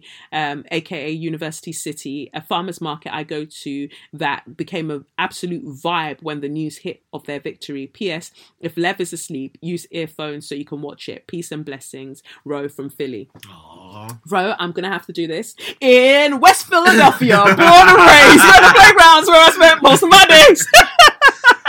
Ro is happy. Ro got those results, and she dragged her laptop. She said, "Let's go, let's go." Woo! Let's do you know how happy go. you have to be? Oh, I'm happy. That's good. That is really good. And do you know what? I think this election is gonna encourage a lot more people to actually read into American politics. Yes. I was quite lucky where obviously, I studied American studies and everything. Like, I actually knew quite a bit about American politics. So I know about, like, electoral college and all of that. But I think to myself, for people who have no clue as to how it works, it will be so confusing. Yeah. You're literally thinking, fam, why can't people just vote and we get the results? It's not like, it's never that simple in America. Yeah. So I'm glad that more and more people are more aware to US politics. The mail-in ballots changed quite a bit of how everything would usually run. Yes. But the mail-in ballots let me see how backwards we are as a country, because technically that's what we do. We count the votes by hand. What? How backwards we are? Yeah, UK. Oh. How do we count the votes? But I remember when I was just about to start first year of uni, I think, and we were testing out this new counting machine at City Hall, and we had to come and test, they hired some of us to come and test it. And so I don't know, maybe that's what they're using now, but it's just it's not fancy like America when we're doing ours. It's just some leisure centre somewhere. And then literally just got people sat down. Yeah. Just checking through everything. Checking through everything. But yeah, I'm happy for you, man. If you like it, I fucking love it. I'm happy for you guys. Yeah, but so it is what it is. Sometimes it feels like the people that voted for Trump are invisible in a way, though. Isn't that interesting? Because I just feel like you're seeing all the street parties. I'm thinking, are you sure everyone here voted for Biden? I just don't know. For America. Of course not. And know. House of Hoodoo, Jessica Winston, who I follow on Instagram, she wrote a very, very thoughtful caption that I read today, and she was just like, there are some people who are celebrating with you right now that did not vote the way that you voted. Yes. And this is why I kept referencing Leona Nicole Black's Patreon video that I watched, where she was just like, the duplicitous nature of white women, specifically in this situation, don't underestimate it. Do not underestimate it, because you have the power, yet you keep using that power in a very wayward way. So if it was down to you, Trump would still be here. Yes. And that's what I think is interesting about white people, especially white America. They will vote for Trump knowing that if Biden wins, they're still good. Yes. And they'll have more benefits from Biden winning. Possibly, but even still, even if they lose out on some benefits, white privilege makes it so that it's not even that bad. Exactly the point. Crazy. But they can't, by default, it can't be worse than when you had Trump. So naturally, it's going to be better. Right. So that on top of your white privilege, you're good. But you're literally, this is what I'm saying, you're literally voting against your better interest. Why? Out of hatred? Just because you can, really. Oh, gosh. Just because you can. So, yeah, so that's that for all of I feel like I've read all of the Share Your Magnificence letters. Let me just have a look. I hope I didn't miss anybody out. That's what always aggravates me when we finish recording. I'm like, you forgot forgot that one. I think that's I think that I covered it. Cool. So then let's go to the wonderful interview that I got to have with Sir Steve McQueen. It was just great. It was just great to be able to chat with him and just feel that energy. He's a really interesting guy. Very, very interesting guy. Some of the sound might sound a bit off, because I think his reception was a bit funny, but just keep listening, because there are very, very great bits there that you can really enjoy. And I got to ask him the questions that, stay on my mind. And he basically told me, baby girl, face your front. Yeah, face your front. Don't worry about awards. Worry about doing the work, telling your truth. Worry about that, hoe. You didn't call me a hoe, but that's what he said. So anyway, Small Axe is going to be on BBC One weekly from 15th of November. It's a collection of 5 films by Steve McQueen, and they're set from the late 1960s to the mid 1980s. And each of the films tell a story involving London's West Indian community, whose lives have been shaped by their force of their own will, despite rampant racism and discrimination. So even though this collection of films is set some decades ago, the stories are very, very vital and timely today, as they were for when, you know, the West Indian community were living through it at that time in London. So Small Axe is described as being a celebration of Black joy, beauty, love, friendship, family, music, and even food. Each one, in its own unique way, conveys hard-won successes, bringing hope and optimism for 2020, and we know that we need quite a bit of that. So there's Mangrove, which... Oh, let me tell you, the Small Axe episode or film that gets me is the one, Red, White and Blue, that stars John Boyega, and he plays Leroy Logan. And if you remember, I interviewed Leroy Logan on this podcast already, so you can go listen to that and after listening to this as well. But I interviewed him, and it was just interesting to have that journey, to speak with him and to then speak with the person who's made the film that commemorates what he's done for the police, what he's done for the police force as a Black man. So you've got Mangrove, you've got Lovers Rock, you've got Education, Alex Wheatle, Red, White and Blue, all of these wonderful films to enjoy. Which one is Letitia Wright? Letitia Wright is in Mangrove. Mangrove, yeah. Yeah. So Mangrove is set in Notting Hill. The owner of Notting Hill's Caribbean restaurant Mangrove, a lively community base for locals, intellectuals and activists. In a reign of racist terror, the local police raid Mangrove time after time, making Frank and the local community take to the streets in peaceful protests in 1970, when 9 men and women, including Frank and leader of the British Black Panther movement, Althea Jones LeCointe, Letitia Wright, that's who she plays in that, and activist Darcus Howe, are wrongly arrested and charged with incitement to riot. A highly publicised trial ensues, leading to a hard-fought win for those fighting against discrimination. Black people have been through it in this country, but I like that it's specifically focused on the Black West Indian community in this country, because people love to go Notting Hill Carnival, they love to do all of these things, but at the same time ignore the amount of fucking work that the West Indian community have put into this country being what it is. And that needs to be recognized to this day. Right. So before we start conflating things and be like, oh, Africans, no. Let's first big it up. Let's large it up for the West Indian community that did a fucking hell of a lot to navigate these streets first and foremost. So yeah, anyway, without much ado, please enjoy my interview with Sir Steve McQueen. Just had to start this off by saying, like, really, Sir Stephen McQueen, like, it's an honour. It's a massive honour. Thank you so much for speaking with me. You're an inspiration. As I would say on a podcast, you're an extreme baby boy. So thank you so much for all that you do. So I've been watching Small Axe, and I'm just in awe of, yet another. What have you seen already? You can't see me. No, sorry, what have you seen already at Small Axe? So I've seen Mangrove, and I've seen Red, White and Blue, and Lovers Rock. Yeah, and I'm loving it. So Bear came out in 1993. And when Bear came out, people were asking you like, oh, race. Is this about, like the Black experience? And I read somewhere that you'd said that that's not at the forefront of what you were creating in that. Have things shifted to where we are now? Well, that wasn't what was being said. Bear, as an artwork I made in 1993, came out, was being said it was either straight or was I gay. That was the conversation. Said that was in the forefront of my mind. If it was black, I think if race apparently is the forefront of my mind. I mean, it's that who I am and what I am.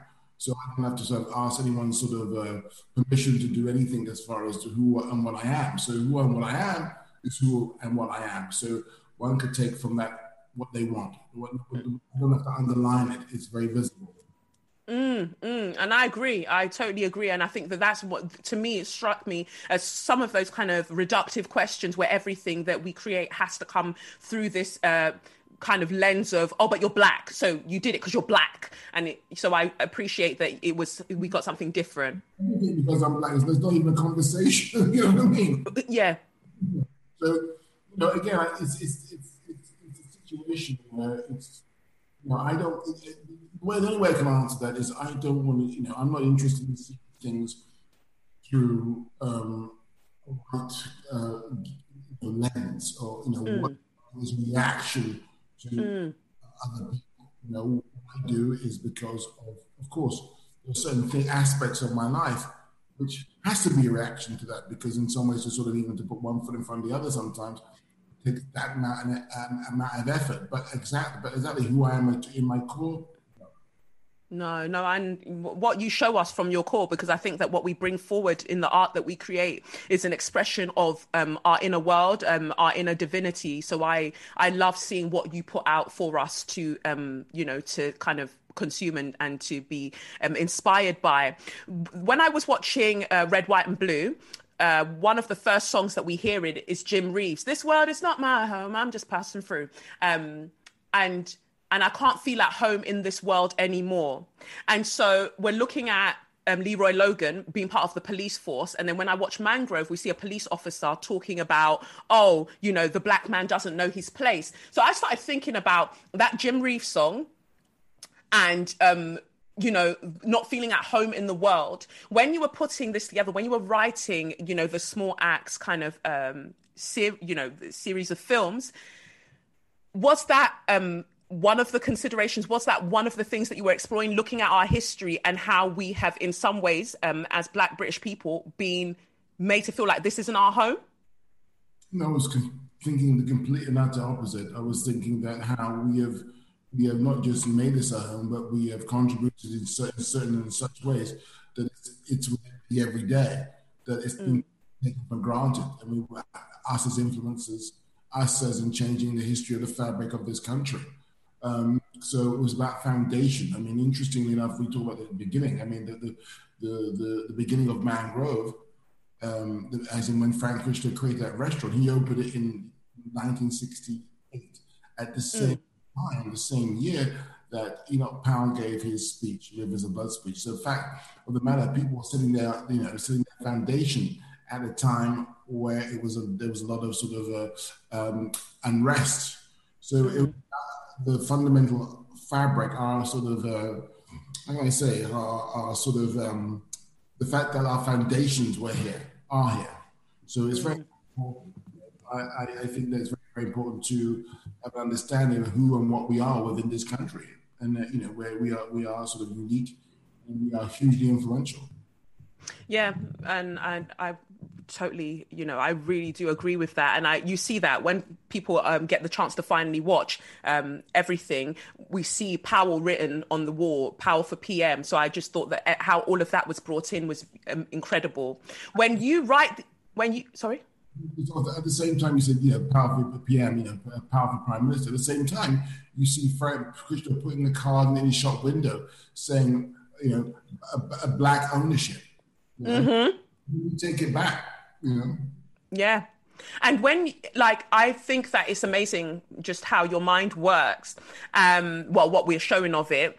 When you, because you co-wrote these pieces, when you are writing these pieces, are you already envisioning how you want them to be shot? Because when we were watching Red, White and Blue, there's a shot where the camera is just placed at the top of the stairs when they, when Leroy moves in with his wife into the new place.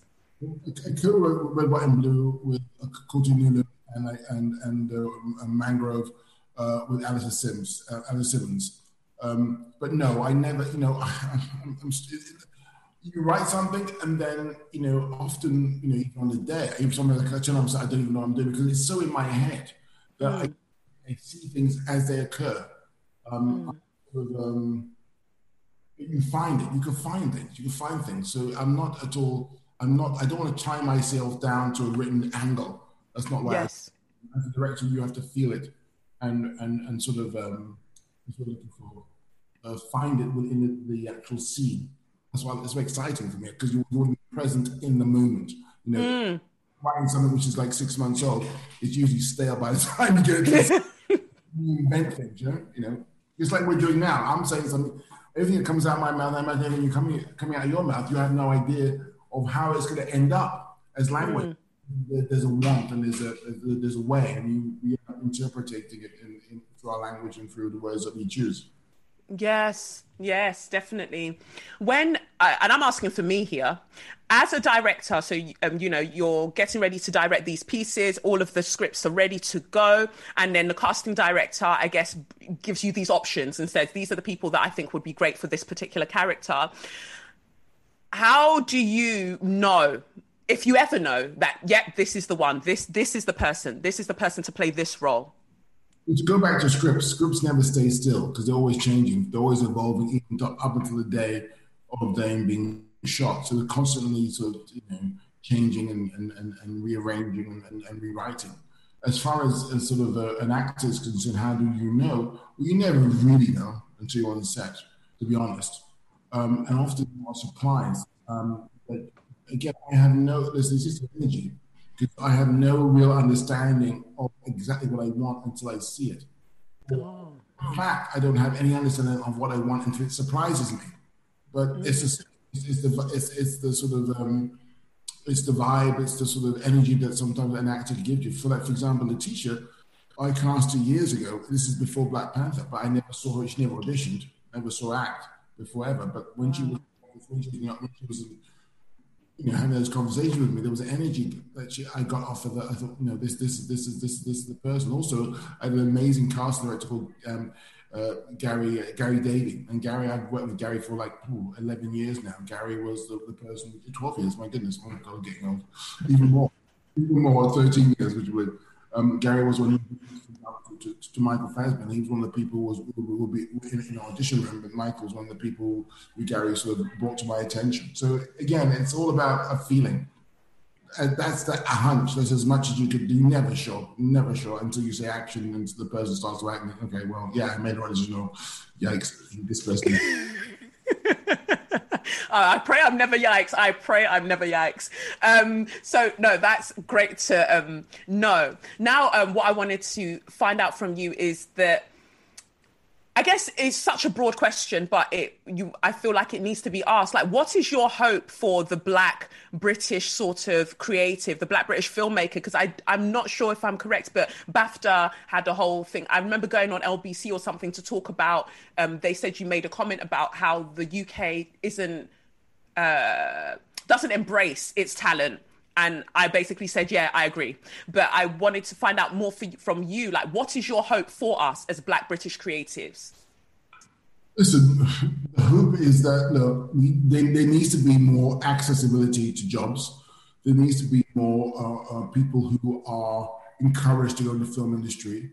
There needs to be, that's the start. I mean, people talking to me about what the Academy has said about how they're going to redo the voting. So look, mate, that's Mount Everest. I'm at base camp. I'm not even at base camp. I'm in training somewhere altitude training somewhere in Scotland. We're not even there yet. We can't even think about even attempting to sort of, climb this mountain without giving people opportunities. So for me, very much about, people realizing, hey, I can have a career as a producer. I can have a career as an editor. I can have a career as a director, a costume designer, an actual designer, because these things are not being sort of given any kind of, how can I say, effort in order to make people feel that the movies can be attractive to them. I made several movies where I didn't see one Black person in post-production. Not one. Not one. The only time I see one is maybe an assistant somewhere. One. And that's that one. So this is what we're talking about. Something's wrong. If that is occurring, obviously something is wrong. So it needs to be addressed and spoken about and fixed. It's wrong. It's wrong. It's like, look at London, and then there's an oasis of white respect. This is London, man. No, yeah, all the things you said, all of the things. people often ask me, like, how are you able to kind of say what you want to say? Are you not afraid of backlash? Are you not afraid of, like, you know, the being shunned? And I'm always of the opinion that, like, what's for me will never pass me by. But I'm putting that question to you because you've been out here really talking to things for a while, for decades. Where does the, I want to call it courage, but the self-belief come from that it's just like, no, I'm going to have to say this regardless? The first time I ever really said something in public was, I think, the Hollywood Reporter Roundtable thing. It was in some, it was 2011, I think. Mm. And someone asked me a question about black, something I can't even remember the question. It was about Hollywood Roundtable. It was about 4 or 5 directors, and all of them, the rest were white. They asked me about something about this and that and black and opportunity. Also, why didn't you ask them? You know, when you ask, they're the ones who you should be asking. Mm. And I remember at the time, you know, there was a lot of people who were very happy for me to say that and very, you know, applauding. But also there was a lot of backlash. There was a lot like, oh, you know, you're just this and that and whatever and whatever. You know, sometimes it's a case of how can I not say it? It's so blatantly obvious. Like I said with the post-production situation, it's blaringly, it's so bright, it's blinding, it's so loud, it's deafening. How can I not say it? And you know, and who, you know, that's it. But listen, there are people in precarious situations who, you know, it's difficult for them to speak out because guess what? They might lose their job or I don't know. But you know, I've been fortunate where I can say things, but you know, sometimes it's so obvious that I had to say it. I could not say it. You know, I'm not. Yeah. So that, you know, I'm brave. No, sometimes it's so blatant that one can't avoid but to sort of you know, make it visible. Yeah, no, thank you. You're the first, from what I read, you're the first Black, I think, filmmaker director to win Best Picture at the Academy Awards. I would, you know, I guess win something like that. And knowing my personality, I would worry that I've got a thing about self-doubt and doubting myself. Like I would win something like that and be like, how am I ever going to top that? What do I do next? That sort of thing. How do you deal with self-doubt? I'm asking as somebody who aspires to kind of do the things that you do. How do you deal with self-doubt if you ever, you know, deal with it? Well, I would just say that first of all, you're thinking about the wrong things. Think about the work. WORK. It's not about the awards. It's not about what you pick up, all that business. The work, you know, the truth will set you free. That's what it's about. It's about the work. What is the work you want to make? You know, I never made 12 Years a Slave to get an Oscar. I never made something to get an Oscar. That was the intention. If anything, you make 12 Years a Slave at that time, 2002, 2012, 2013. With the cast of predominantly Black about slavery. Movie, you know, that wasn't a movie which was going to sort of you know, draw people's attention in a positive way. I remember someone saying to me, a person who was on my team, the person said to me, "You're an impossible movie." But that movie helped change a lot of things because, you know, you could see before 12 years and after 12 Years a Slave. So again, focus on the work, WORK. This is all that stuff, whatever, you know, may come and might not, but the work is the thing which is going to set you free. Thank you. And my final question, because I know that you have to go shortly. This year, we've seen so many things happening, and I'm really big on talking about anger and how we transmute anger to create something better for ourselves, to change the world in some kind of way. Were there moments through this year with everything that's happening, pandemic, Black Lives Matter, everything, were there moments that you felt anger, and what did you want to do with it, or what did you do with it? Well, you know what's so interesting about the George Floyd thing? You know, again, I want to say that, you know, I wish George Floyd was alive today, but he didn't die in vain. I remember someone ringing me from the States, Steve, it was terrible, this thing. I said, well, what thing? Oh, yeah. Yeah, it's terrible, terrible. You know? I didn't realize at the time that I had been processing things in a way, not blocking them, but I processed it in order to protect myself. So often things have gone on like this. So many shootings, so many police killings, beatings, and people, the authorities and the powers that be getting away with it. But I think within myself, I kind of like I sort of rewired my brain to not deal with things, because I obviously to deal with so much and injustice, it has an effect on you, regardless of anything around you. It has an effect on you. So I think that, because then a friend of mine was saying, well, you know, I felt very vulnerable when that happened. I didn't. I thought, wow, I've been rewiring my brain. In order to survive, in order to put one foot in front of the other without going crazy. As Black people, you know, we have to have our ways. But we talk about anger, and I think there was always underlying anger, and especially in a lot of Black men. I'm not saying women, of course, Black women too, but I think women are better, and again, this gender thing, are better in dealing with it because they talk. And a lot of Black men, do not talk about their feelings, how they feel, because they don't want to be vulnerable in front of other people. They don't want to show weakness. Unless sometimes our shield is our biggest protector. And, you know, when I saw, for example, John Boyega speak in Hyde Park when he had an emotional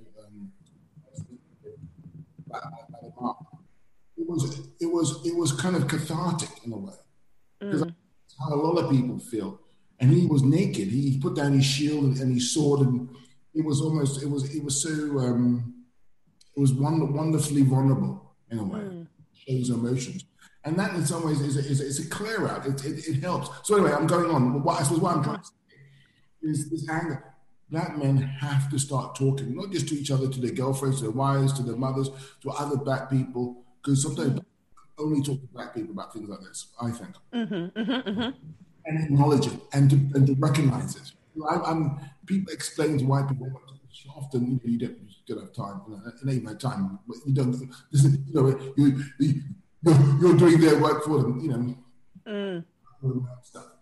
It's very important, I feel, for Black men and also Black women to talk about the stuff that we're in right now.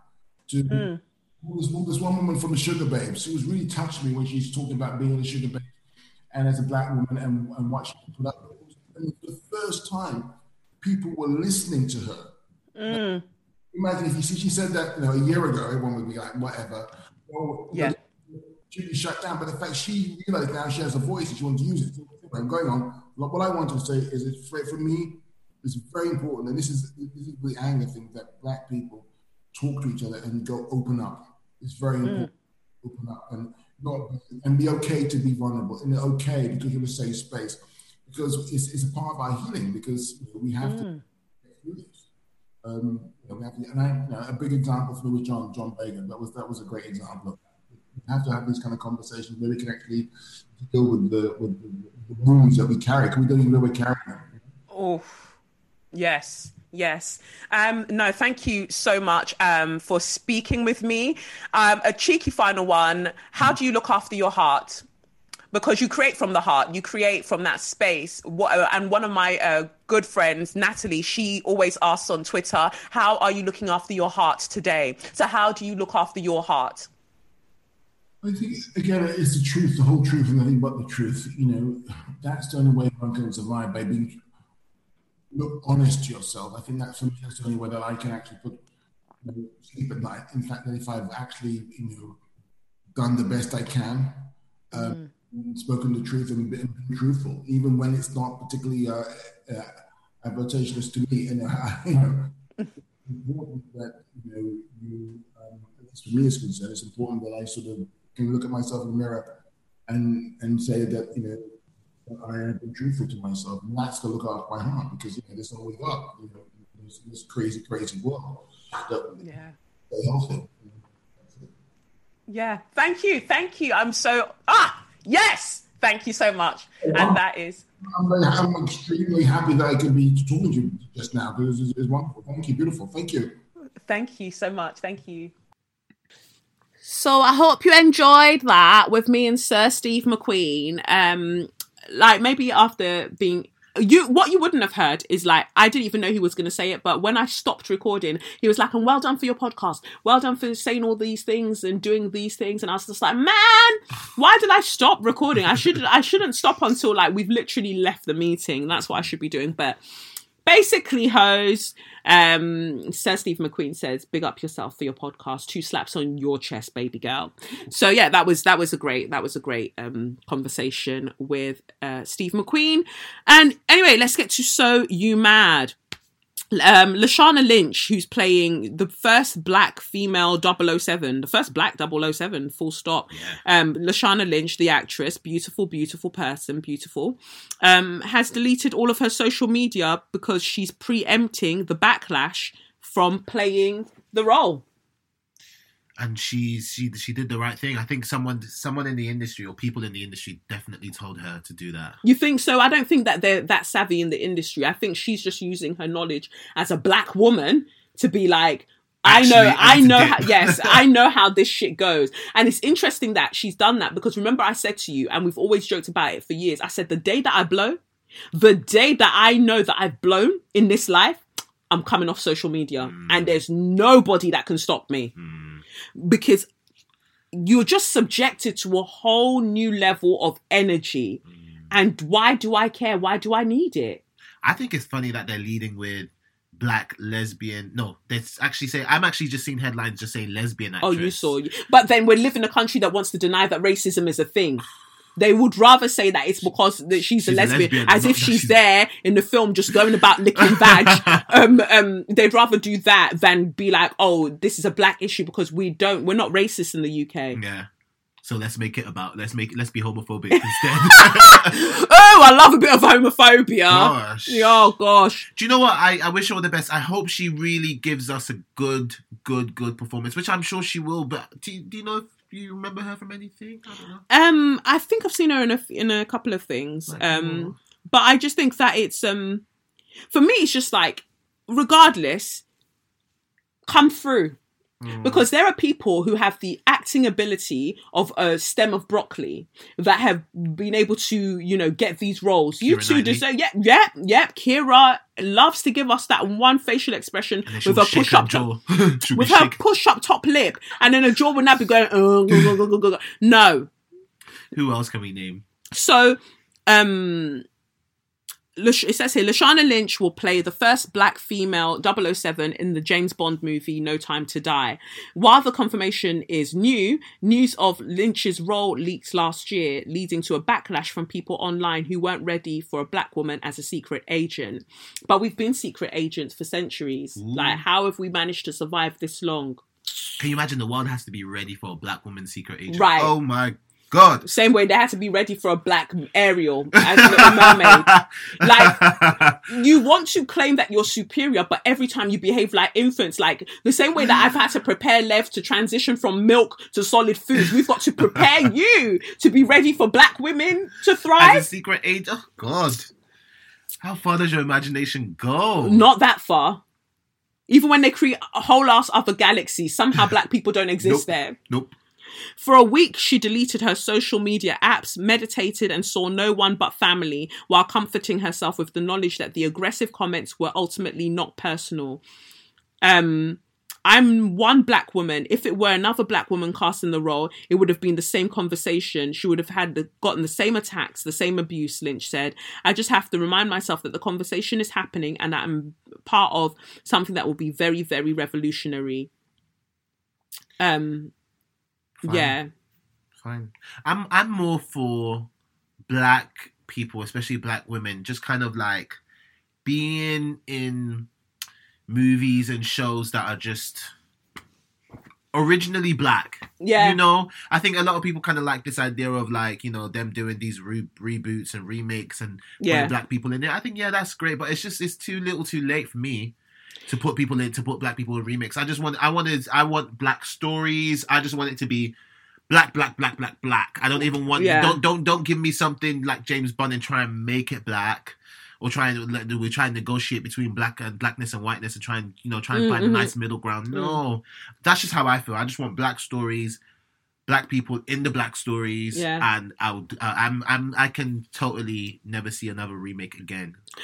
For me, it's just like, I know how hard it is to get black things funded, you know, and Steve McQueen even talked about it. It's so hard to just get your thing through the door anyway. So, and I've always wanted to play, I've always said I've always wanted to play like either a major villain and or a secret agent, like an assassin, because I know I'd body the role. Like, I know. I've always said I'd like to see you as a villain. Yeah, and, you know, I enjoy those kind of roles. And it's just a shame that you can't have these sorts of roles in part of these franchises, because people literally get in their feelings. Like, you, man, are the ones with the budget. It's not like I especially want to come and act alongside you, but I also want those big budget fight scenes, and I also want to be badass. And that's what I think that Black Panther offered people. It offered the big budget for us to see something that we hadn't really ever seen before.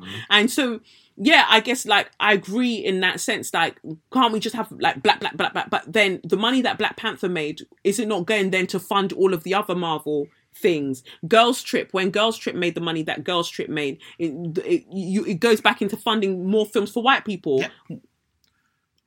So I just, it just upset me for her a little bit, that I just thought, imagine that, like, you have to delete your social media because you know that white people are going to be in their feelings about how dare you, black woman, be a secret. Yeah. And they were. Yeah. That's because they'd already shown her pepper already. Yes. And so when the film comes out, they'll be ready to do extra pepper. And what gets me is the gaslighting that will ensue. It's not about her. It's not that she's a nigger. No, it's not the fact that she's a nignog. My issue is the fact that I don't think she can act. It's the same bullshit that they try with Diane Abbott. I don't care if she's red, white, pink, blue. I don't care. My issue is that I think she's incompetent and I don't think she should be doing that job. Same thing they did for Meghan Markle. But Boris should be doing the job, Abby. Boris should be doing the job, you little cunt, you little prick. So, yeah, it really gets me. So I didn't like that. And then next on So You Mad, the Stephen Lawrence inquiry. Oh, that gave me goosebumps. So it says here that where is it? It says here 4 senior ex-Scotland Yard officers involved in the original Stephen Lawrence murder investigation may face criminal charges, a watchdog has said. The group worked on the case in the weeks after the 18-year-old's death in southeast London in 1993. A 6-year probe by the Independent Office for Police Conduct found the men may have committed the offence of misconduct in public office. The Crown Prosecution Service will consider whether to bring charges. A racist gang murdered Mr. Lawrence as he ran to catch a bus with his friend Dwayne Brooks on 22nd of April 1993 in Eltham. No arrests were made for 2 weeks after his death, despite 5 suspects being named by anonymous informants. It was not until 2012 that only 2 men, Gary Dobson and David Norris, who were among the group accused of attacking Mr. Lawrence and Mr. Brooks, were convicted of murder. A further IOPC inquiry launched in 2014 was initially tasked with establishing whether one officer who dealt with the case originally had acted corruptly. It says here that it was alleged that he may have been improperly influenced or motivated to protect at least one of the suspects during the original murder investigation. Investigators eventually found that no indication of corruption was present in that case. Of course not. Why will you find it? How will you find it? Honestly, you need to watch Red, White and Blue of the Small Axe, and even Mangrove. The first scene of Mangrove, where we see a white police officer talking in a car, I was enraged, but I just understand that this is really how people are moving. I hope that that something is done, but at the same time, I doubt that something will be done. I doubt it as well. Do you know what? I'm in 2 minds about it. It's quite refreshing, I don't know if that's the right word, to see that they're not letting it go, that they're still going to investigate every aspect of the Lawrence case. Yeah. But another part of it is it's just quite triggering. Yeah. Just to see, especially seeing Stephen Lawrence's face. Like, this happened before I was even around. Before you were born, yeah. Before I was born.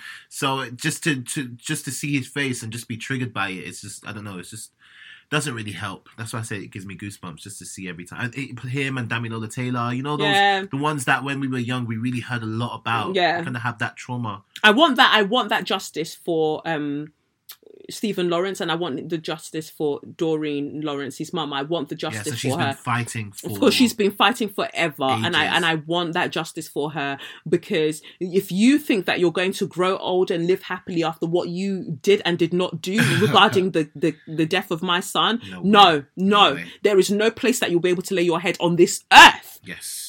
Nowhere. I want her to deal with them. I'm glad. She's a strong woman. And I love that she refused to bury Stephen Lawrence in the UK. She took him back to Jamaica. She said, no. It's not this soil. It's not this dirty Babylon soil that will have her son. Good. I feel for her every time when I see these things, because to know so blatantly, like 2 weeks for you to arrest somebody, but you motherfuckers will be out there right now trying to hand out fines to any black person that you see if you think that they're congregating anyhow. That's sick, man. A black man driving a car. Oh, gotta stop you. Could be up to something. But it took you 2 weeks. Because sometimes some of you man are related to these people, or like you don't want anything bad to happen to them because they're your boys. Or they're bent coppers. Yes. No, I hate it all. I hate it all. And I hope that something can be done. And then obviously Paula White, Donald Trump's spiritual advisor, she was seen while the election was going on, while the votes were still being counted. She was doing her prayer, calling angels from Africa and South America to come and help clear the way for Trump. Angels from Africa. Sorry, I couldn't even. It was just the fact that there was no beat to what she was doing. I am hearing the sound of abundance. I am hearing the sound of victory. Even I've given it too much rhythm. Honestly, there was none of that. It was just. It was horrible. It was actually so awkward to watch. And I thought to myself, you know, if you're calling onto a higher power for evil. But that's what's been done for centuries. That's why I find it so interesting, because they genuinely don't think of themselves as evil. No, so why from Africa? But then somebody apparently wrote a thread that was just like, oh, the reason that white evangelists do this sort of thing is because they believe that so much evil happens in Africa and South America that special angels have been delegated there to deal with the savagery of the people. And so then they were calling those ones back to come and deal with the high level savagery. Oh, no, let them stay. If that's where you guys sent them, let them stay in Africa and let them help the African people. They're not going to come and help the American people. I'm so sorry. Let those African angels help the African people then. But when I was initially watching it, I was just like, I'm calling the angels from Africa. The angels from Africa are coming. The angels from Africa are coming. I was like, are you calling my ancestors? You're calling my spirits to come and help you? First of all, bitch, they will drag that hair off your head. They will slap those glasses off your face. Oh! They will add one small atarodo to your food. You will choke there, full. But I just watch it and I was just like, but come and see even white people knowing the power of these aggressive prayers. These because she was chanting, she was trying to encounter. I want to say she wasn't really speaking in tongues. She was speaking. I was told by Apple Care. That's what she was saying. Aka aka aka aka aka aka aka. I said, are you choking? Are you choking on jollof rice? What is this? Aka aka aka aka aka holla holla. I didn't feel one spiritual goosebump. No, because there was none. Nothing. How can you call on spirit when you have no soul?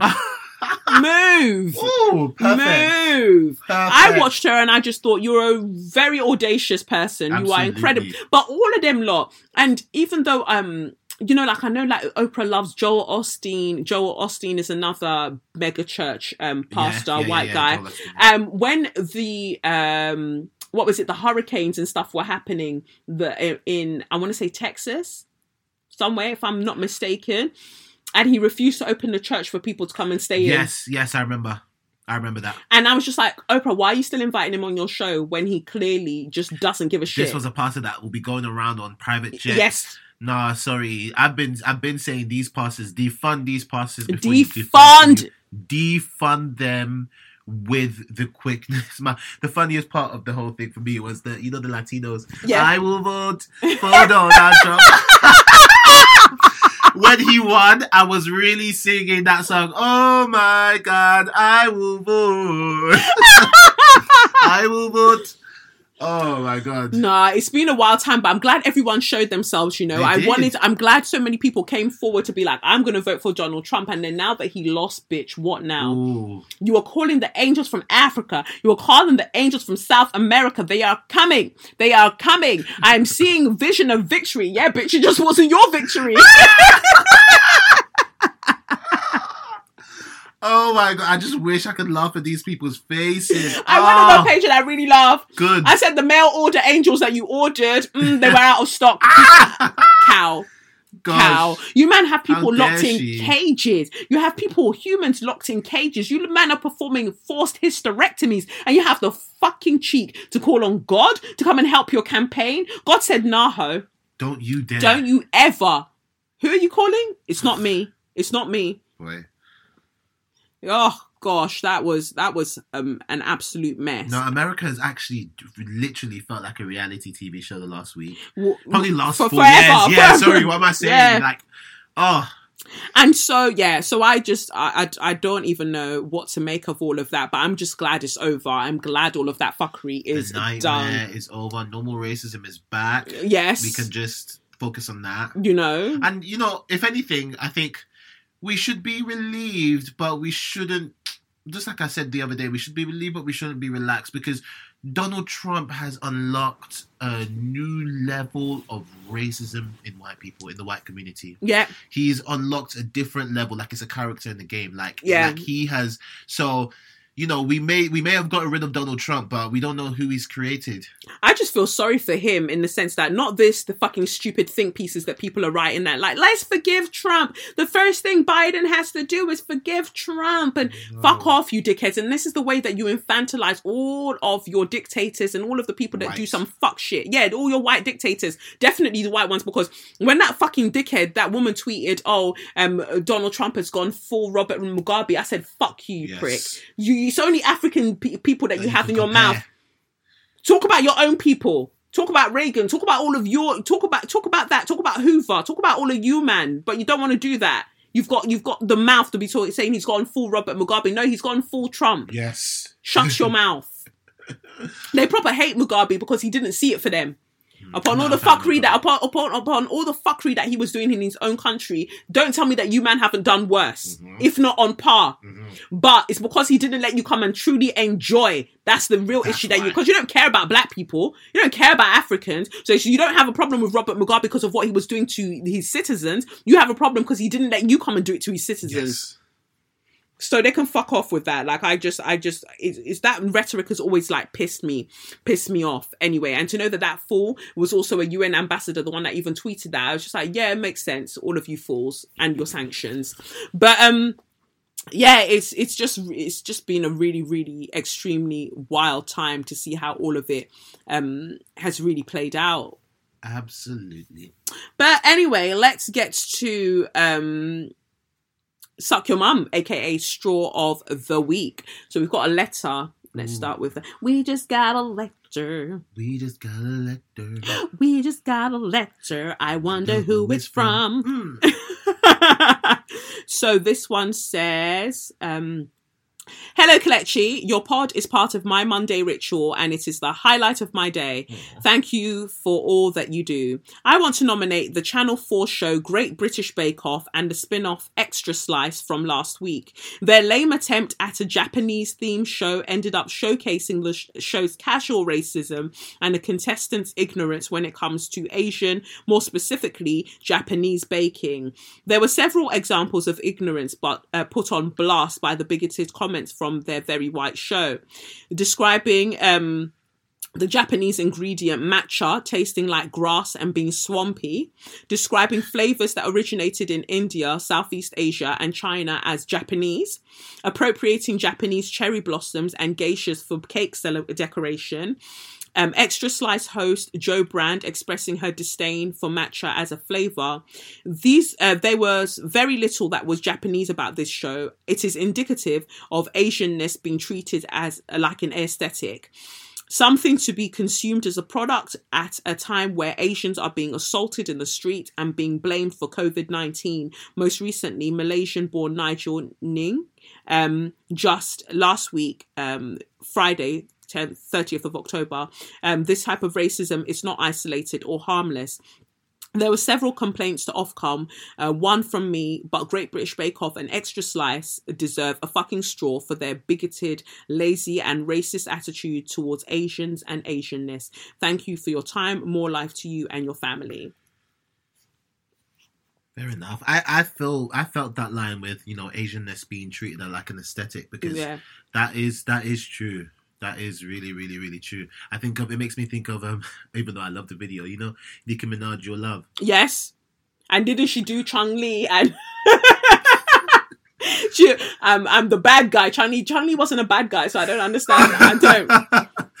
Boy, people need to relax. Respect Asian people, please. Yeah, Katy Perry, but I think that they said that she apologized. Oh, Katy Perry had to apologize to every community. Yeah, she had to. Don't you remember when she did the baby hairs? Yeah, she likes taking from everybody. Mm-hmm. She gave us bangers. Yeah. But the thing is, them man are like, don't talk about her, leave her alone. So I'm like, okay, cool.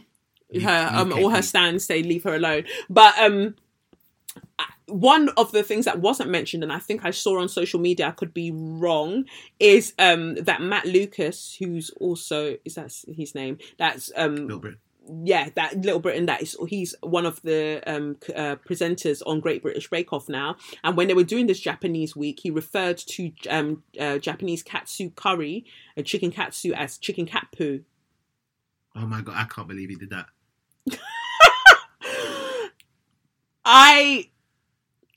I just thought, at what point are we going to agree that this man isn't funny? Matt Lucas has been inappropriate from Little Britain days.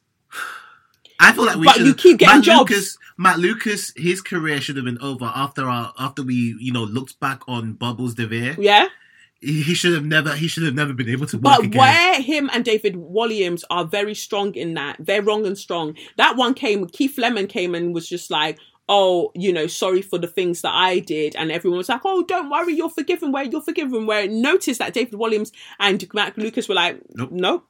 They just took it off. They just took the episode off. Yeah, they were like, if you've got such a problem, there you go. But I'm not apologising because I said what I said. And what you said was some bullshit. Some racist bullshit. Some racist bullshit. So they're not with it. They are very happy to have done that.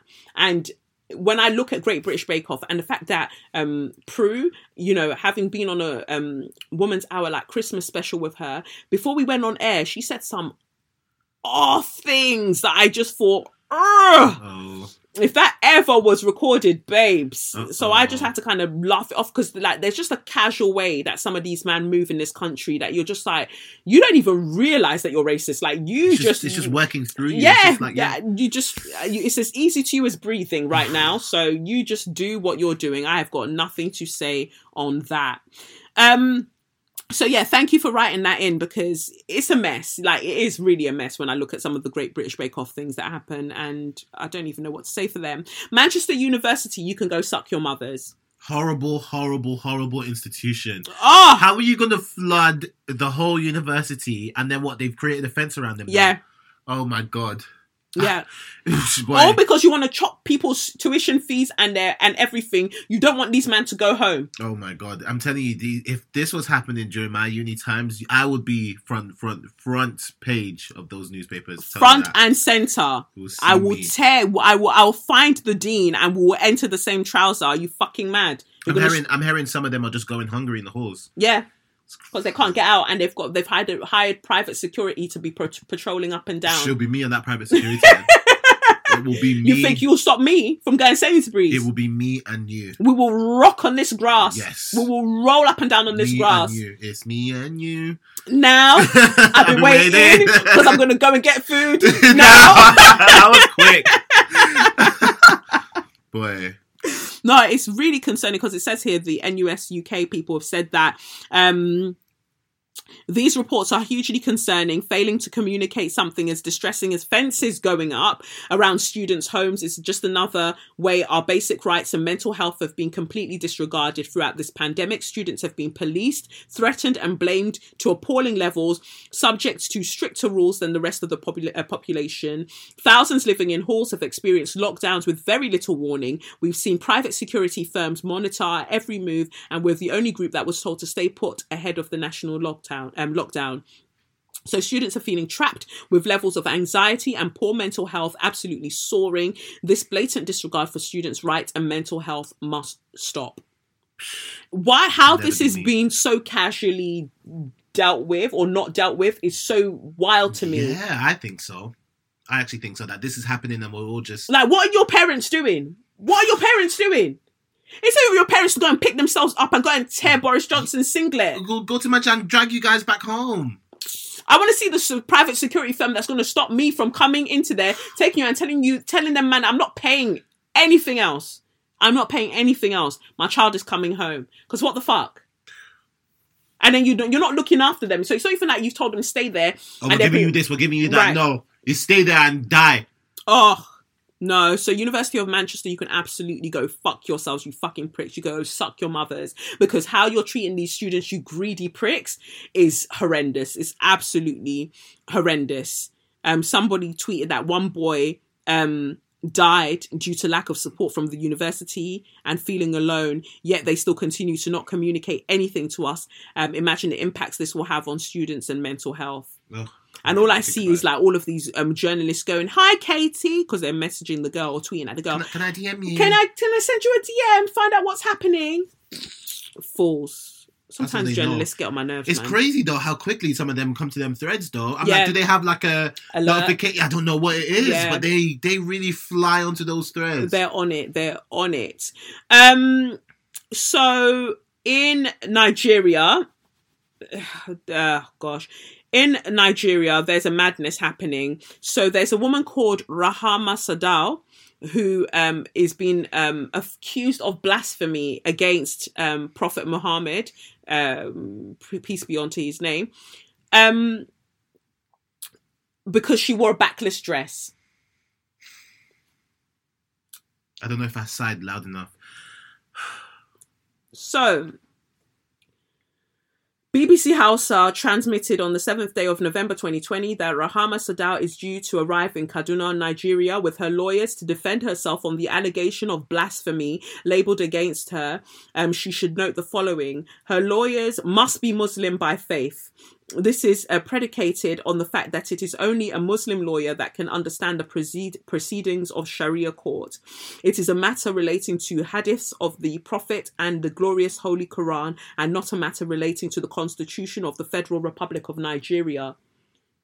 So which one supersedes what? What do you mean? That is mad. Do you see how fucked that is? I can't believe that there is a court for Sharia law.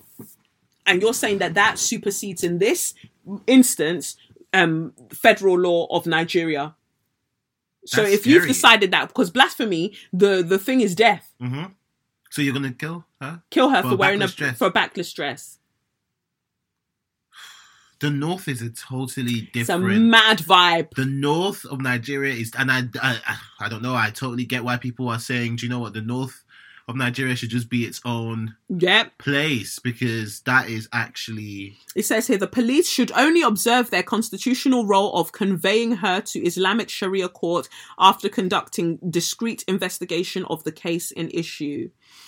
How do you investigate someone wearing the backless dress? Sorry. Well, yeah, no, because there's a picture of it. Okay, but then that's it then. There is no investigation. She wore a backless dress. Yep.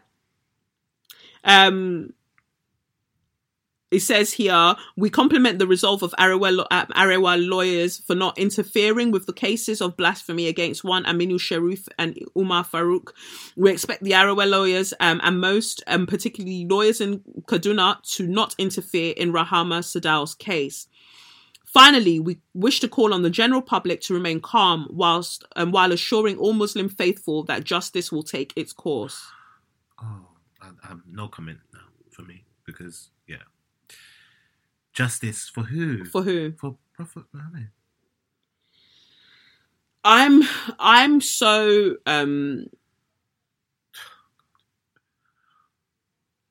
sad about this, and I don't know what is going to come of it, but I hate it all.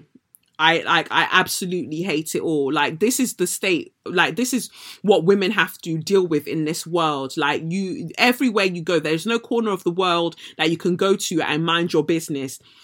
Especially when we're talking about, like, black women.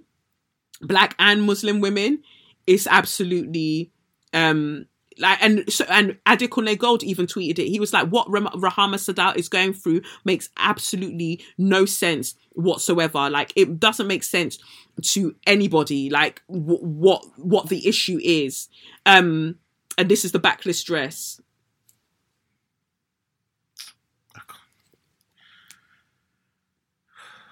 I think I would be terrified if I was living in Nigeria right now. I'm not gonna lie to you, especially the north. Yeah, I would be terrified. A backlash. And did you see how they were getting onto Tiwa Savage for her? Tiwa Savage didn't even post a nude picture or anything. Like, she had a picture of where she was topless and she's holding her breast. Yeah, they were getting onto her for that. But because she's the daughter, I think, of a politician. Oh, no, that's someone else. The daughter of a politician is Nuhu Ribadu. I'm still trying to understand how her picture became a blasphemy issue. That's what I don't get. And I don't know. I don't want to say too much because I'm just not for it at all. Yeah. I can't believe that with all that is going on in Nigeria. Yeah. Oh, it's literally making my blood boil. With all that is going on in Nigeria, they have found money to fund this trial. Yeah. Oh, this is what I want to know. It's just bullying. It's literally bullying at this point. Like, it makes no sense what they're trying to do to her. Like, she wore, like, the dress is a gown. It's literally a backless gown, and the back, it doesn't even go all the way to like the crook of her back. It's a full gown, but they're like, no, the actress is being blasphemous. So is she in jail right now? No. Oh, because I think that would be a different one, boy. Yeah, and it says here, someone wrote, Rahama Sadao being threatened with a blasphemy charge, not because she said or did anything that could be construed as blasphemous, but because someone else allegedly insulted the Prophet under her post. Under her Instagram post, I think. So what does that have to do with her? Because she posted the thing that led to the insult I'm lugged out. I cannot believe that. I just can't believe that. So because maybe because someone said mashallah or something, like, so maybe someone said something under the post and someone else decided that no, that's haram. You can't say that under a post of a backlash. Oh. So that's why she's suffering the consequences, not the person that wrote the post. Not that anyone should, but you're not coming to the person that actually said the thing. You're coming because women are always the temptress. You know, that archetype of temptress, Jezebel, put on women. So the state of Kaduna that's doing all of this, you can go fuck yourselves. You're all pricks. And I've said that with my entire chest. You can all go suck your mothers. In fact, just stay away from your mothers. Leave mothers alone. Leave women alone. Like, fuck off. Just fuck off. It's horrendous. It's absolutely vile that this can even happen. And the last straw of the week goes out to Jess Phillips. Jess Phillips, I've mentioned her on this show before. She's a Jankro, a dusty Jankro. Yes. So basically, Jess decided to tweet with her thin lips that...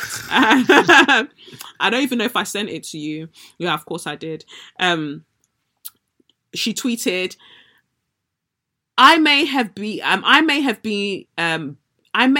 could even write it properly. I may have been sleep deprived, but the talk about women, especially the prominent black women on CNN just now, made me feel a bit teary. She's talking about the elections and people like Sarah Abrahams that did what she did and the fact that Kamala Harris is now vice president, and just all of the ways that we saw black people organize across the country to win this election. She said that it made her teary-eyed. This is somebody that says that she told Diane Abbott to fuck off. And as soon as Keir Starmer came in and Jeremy Corbyn was what did they do to him? They suspended him and all of that stuff. She removed Diane Abbott from the post that she has within Parliament. Within Labour, okay. Yeah, within Labour. Yeah. Within the Labour Party. But then she's teary-eyed. But she's teary-eyed about the other black women, about the niggas across the pond. I love that. Yeah, like, you can always be excited for somebody else's black, not your own black. Not your own black. Not the own black that you are pretty much harming. Yes. Definitely harming. Whenever she's done interviews and they said, oh, who would be the first person you'd get rid of in the Labour Party? She said, Diane Abbott. And I have a feeling that those WhatsApp messages that they said were like passed between people during the Labour report, I'm sure that she was there. It was her. I'm sure she was there somewhere. Definitely. And so, but you have the cheek to say that you're getting teary-eyed. My friend Natasha tweeted, "Oh, she's probably teary-eyed because she wants to know who their manager is. She just seen all these black women, seen all these black women having fun and doing things, and she's like, who's their manager? Who can I complain to?" She would faint if what was happening over there was happening over there. But and why can't it? That's what really got me. That this country is so demonic that black women couldn't organise the way that their men are organising over there, because every news channel would start chipping in about, oh, like, can you see what they've done here? And do you know that this person dig into your past? Oh my God. If you had a cousin that maybe overstayed on their visa, that is what they're going to lead with. Right. Oh, they will deal with you. They will ruin you in this country. They will ruin you. Oh, yeah. And so you don't want black women to thrive in this country, but you lot will be stretching your neck to say, oh, well done for those blacks over there. Because it can happen over there. Yeah, because if it was down to you, it wouldn't be happening over there either. Never. And so kudos to all the black women who continue to organise in this country, in the UK, that continue to do like Sister Space, like just so many groups and individuals that are just out here like doing the work that needs to be done, while Jess Phillips is there opening her stupid slits on her face to talk about, oh, I'm teary-eyed from watching it all happen. You're an enemy of progress. You're a bully. You're a bully. None. Teary-eyed. You can't feel any emotion. And this is what gets me about this country. Like, you lot will focus on her feminist and, oh, she's a feminist icon for the UK because she's a fresh voice. You know, she's from working class background and she's this and she's that, and she's also someone that hates black women. So add that. Two things can be true at the same time. She could be your feminist icon and she can also be a raging racist. How about that?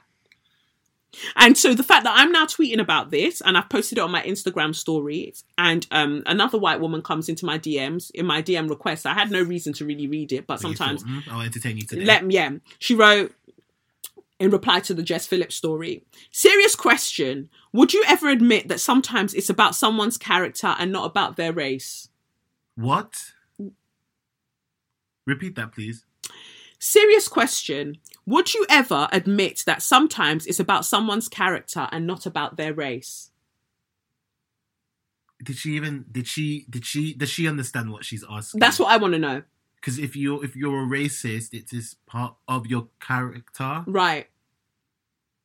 And would you say that, oh, it's not about Diane Abbott, she's not picking on Diane Abbott because of her race, maybe it's just her character. You lot love to tell yourself stories all of the time to justify your blatant racism, and that's why, for every reason, you can go and suck your mothers, you absolute vile rats, you dickheads. Even when white people aren't sure, they defend racism. Yes. And it makes me laugh. You know, when you had Sally HR, and then she's like, I'm sure she meant nothing by it. Sure she meant nothing by it. That's their attitudes towards anything that happens that's any little bit racist. Oh, I'm sure she meant nothing by it. You're the one reading into it. Yeah, you're overthinking it a bit. Yeah. Aren't you? So I responded, I think you're new here, so I'll keep this brief as I don't usually respond to DMs like yours.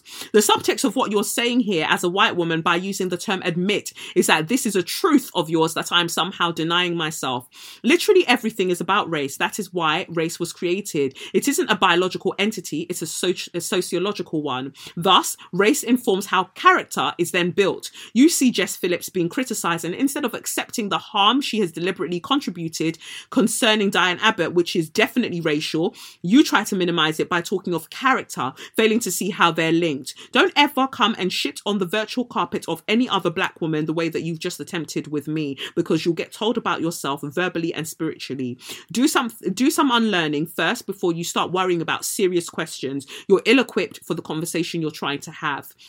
Rather than being violent while pretending to engage in genuine discourse, take your discomfort elsewhere. I'm not paid to educate you or to engage with you, and I'm damn sure not paid to coddle you as you grapple with your demons. Peace and seasoning be unto you. Ooh, period. White women don't realise how they tell on themselves in those sorts of situations. Serious question is the first part, because you're saying it as if, wait, I'm now coming to ask the serious questions because clearly none of these other bitches have ever asked you that. So let me be the one to ask you. They show themselves unprovoked. Would you ever admit, because you're now saying that clearly I'm someone that's lying to myself, and would I ever have enough integrity to just admit that simply sometimes it's just about someone's character and not about their race? Would I ever admit that?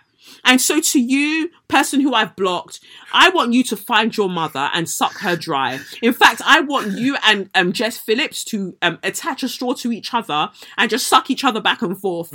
Suck each other back and forth until you both pass out, you stupid bitches. Like, the fact that you think that you can, in this 2020, come and gaslight me as a black woman as to what I am seeing playing out and asking me to admit, because I'm clearly the one that's living in denial, you fucking demon, that I should be the one to admit that, oh, I've got it wrong.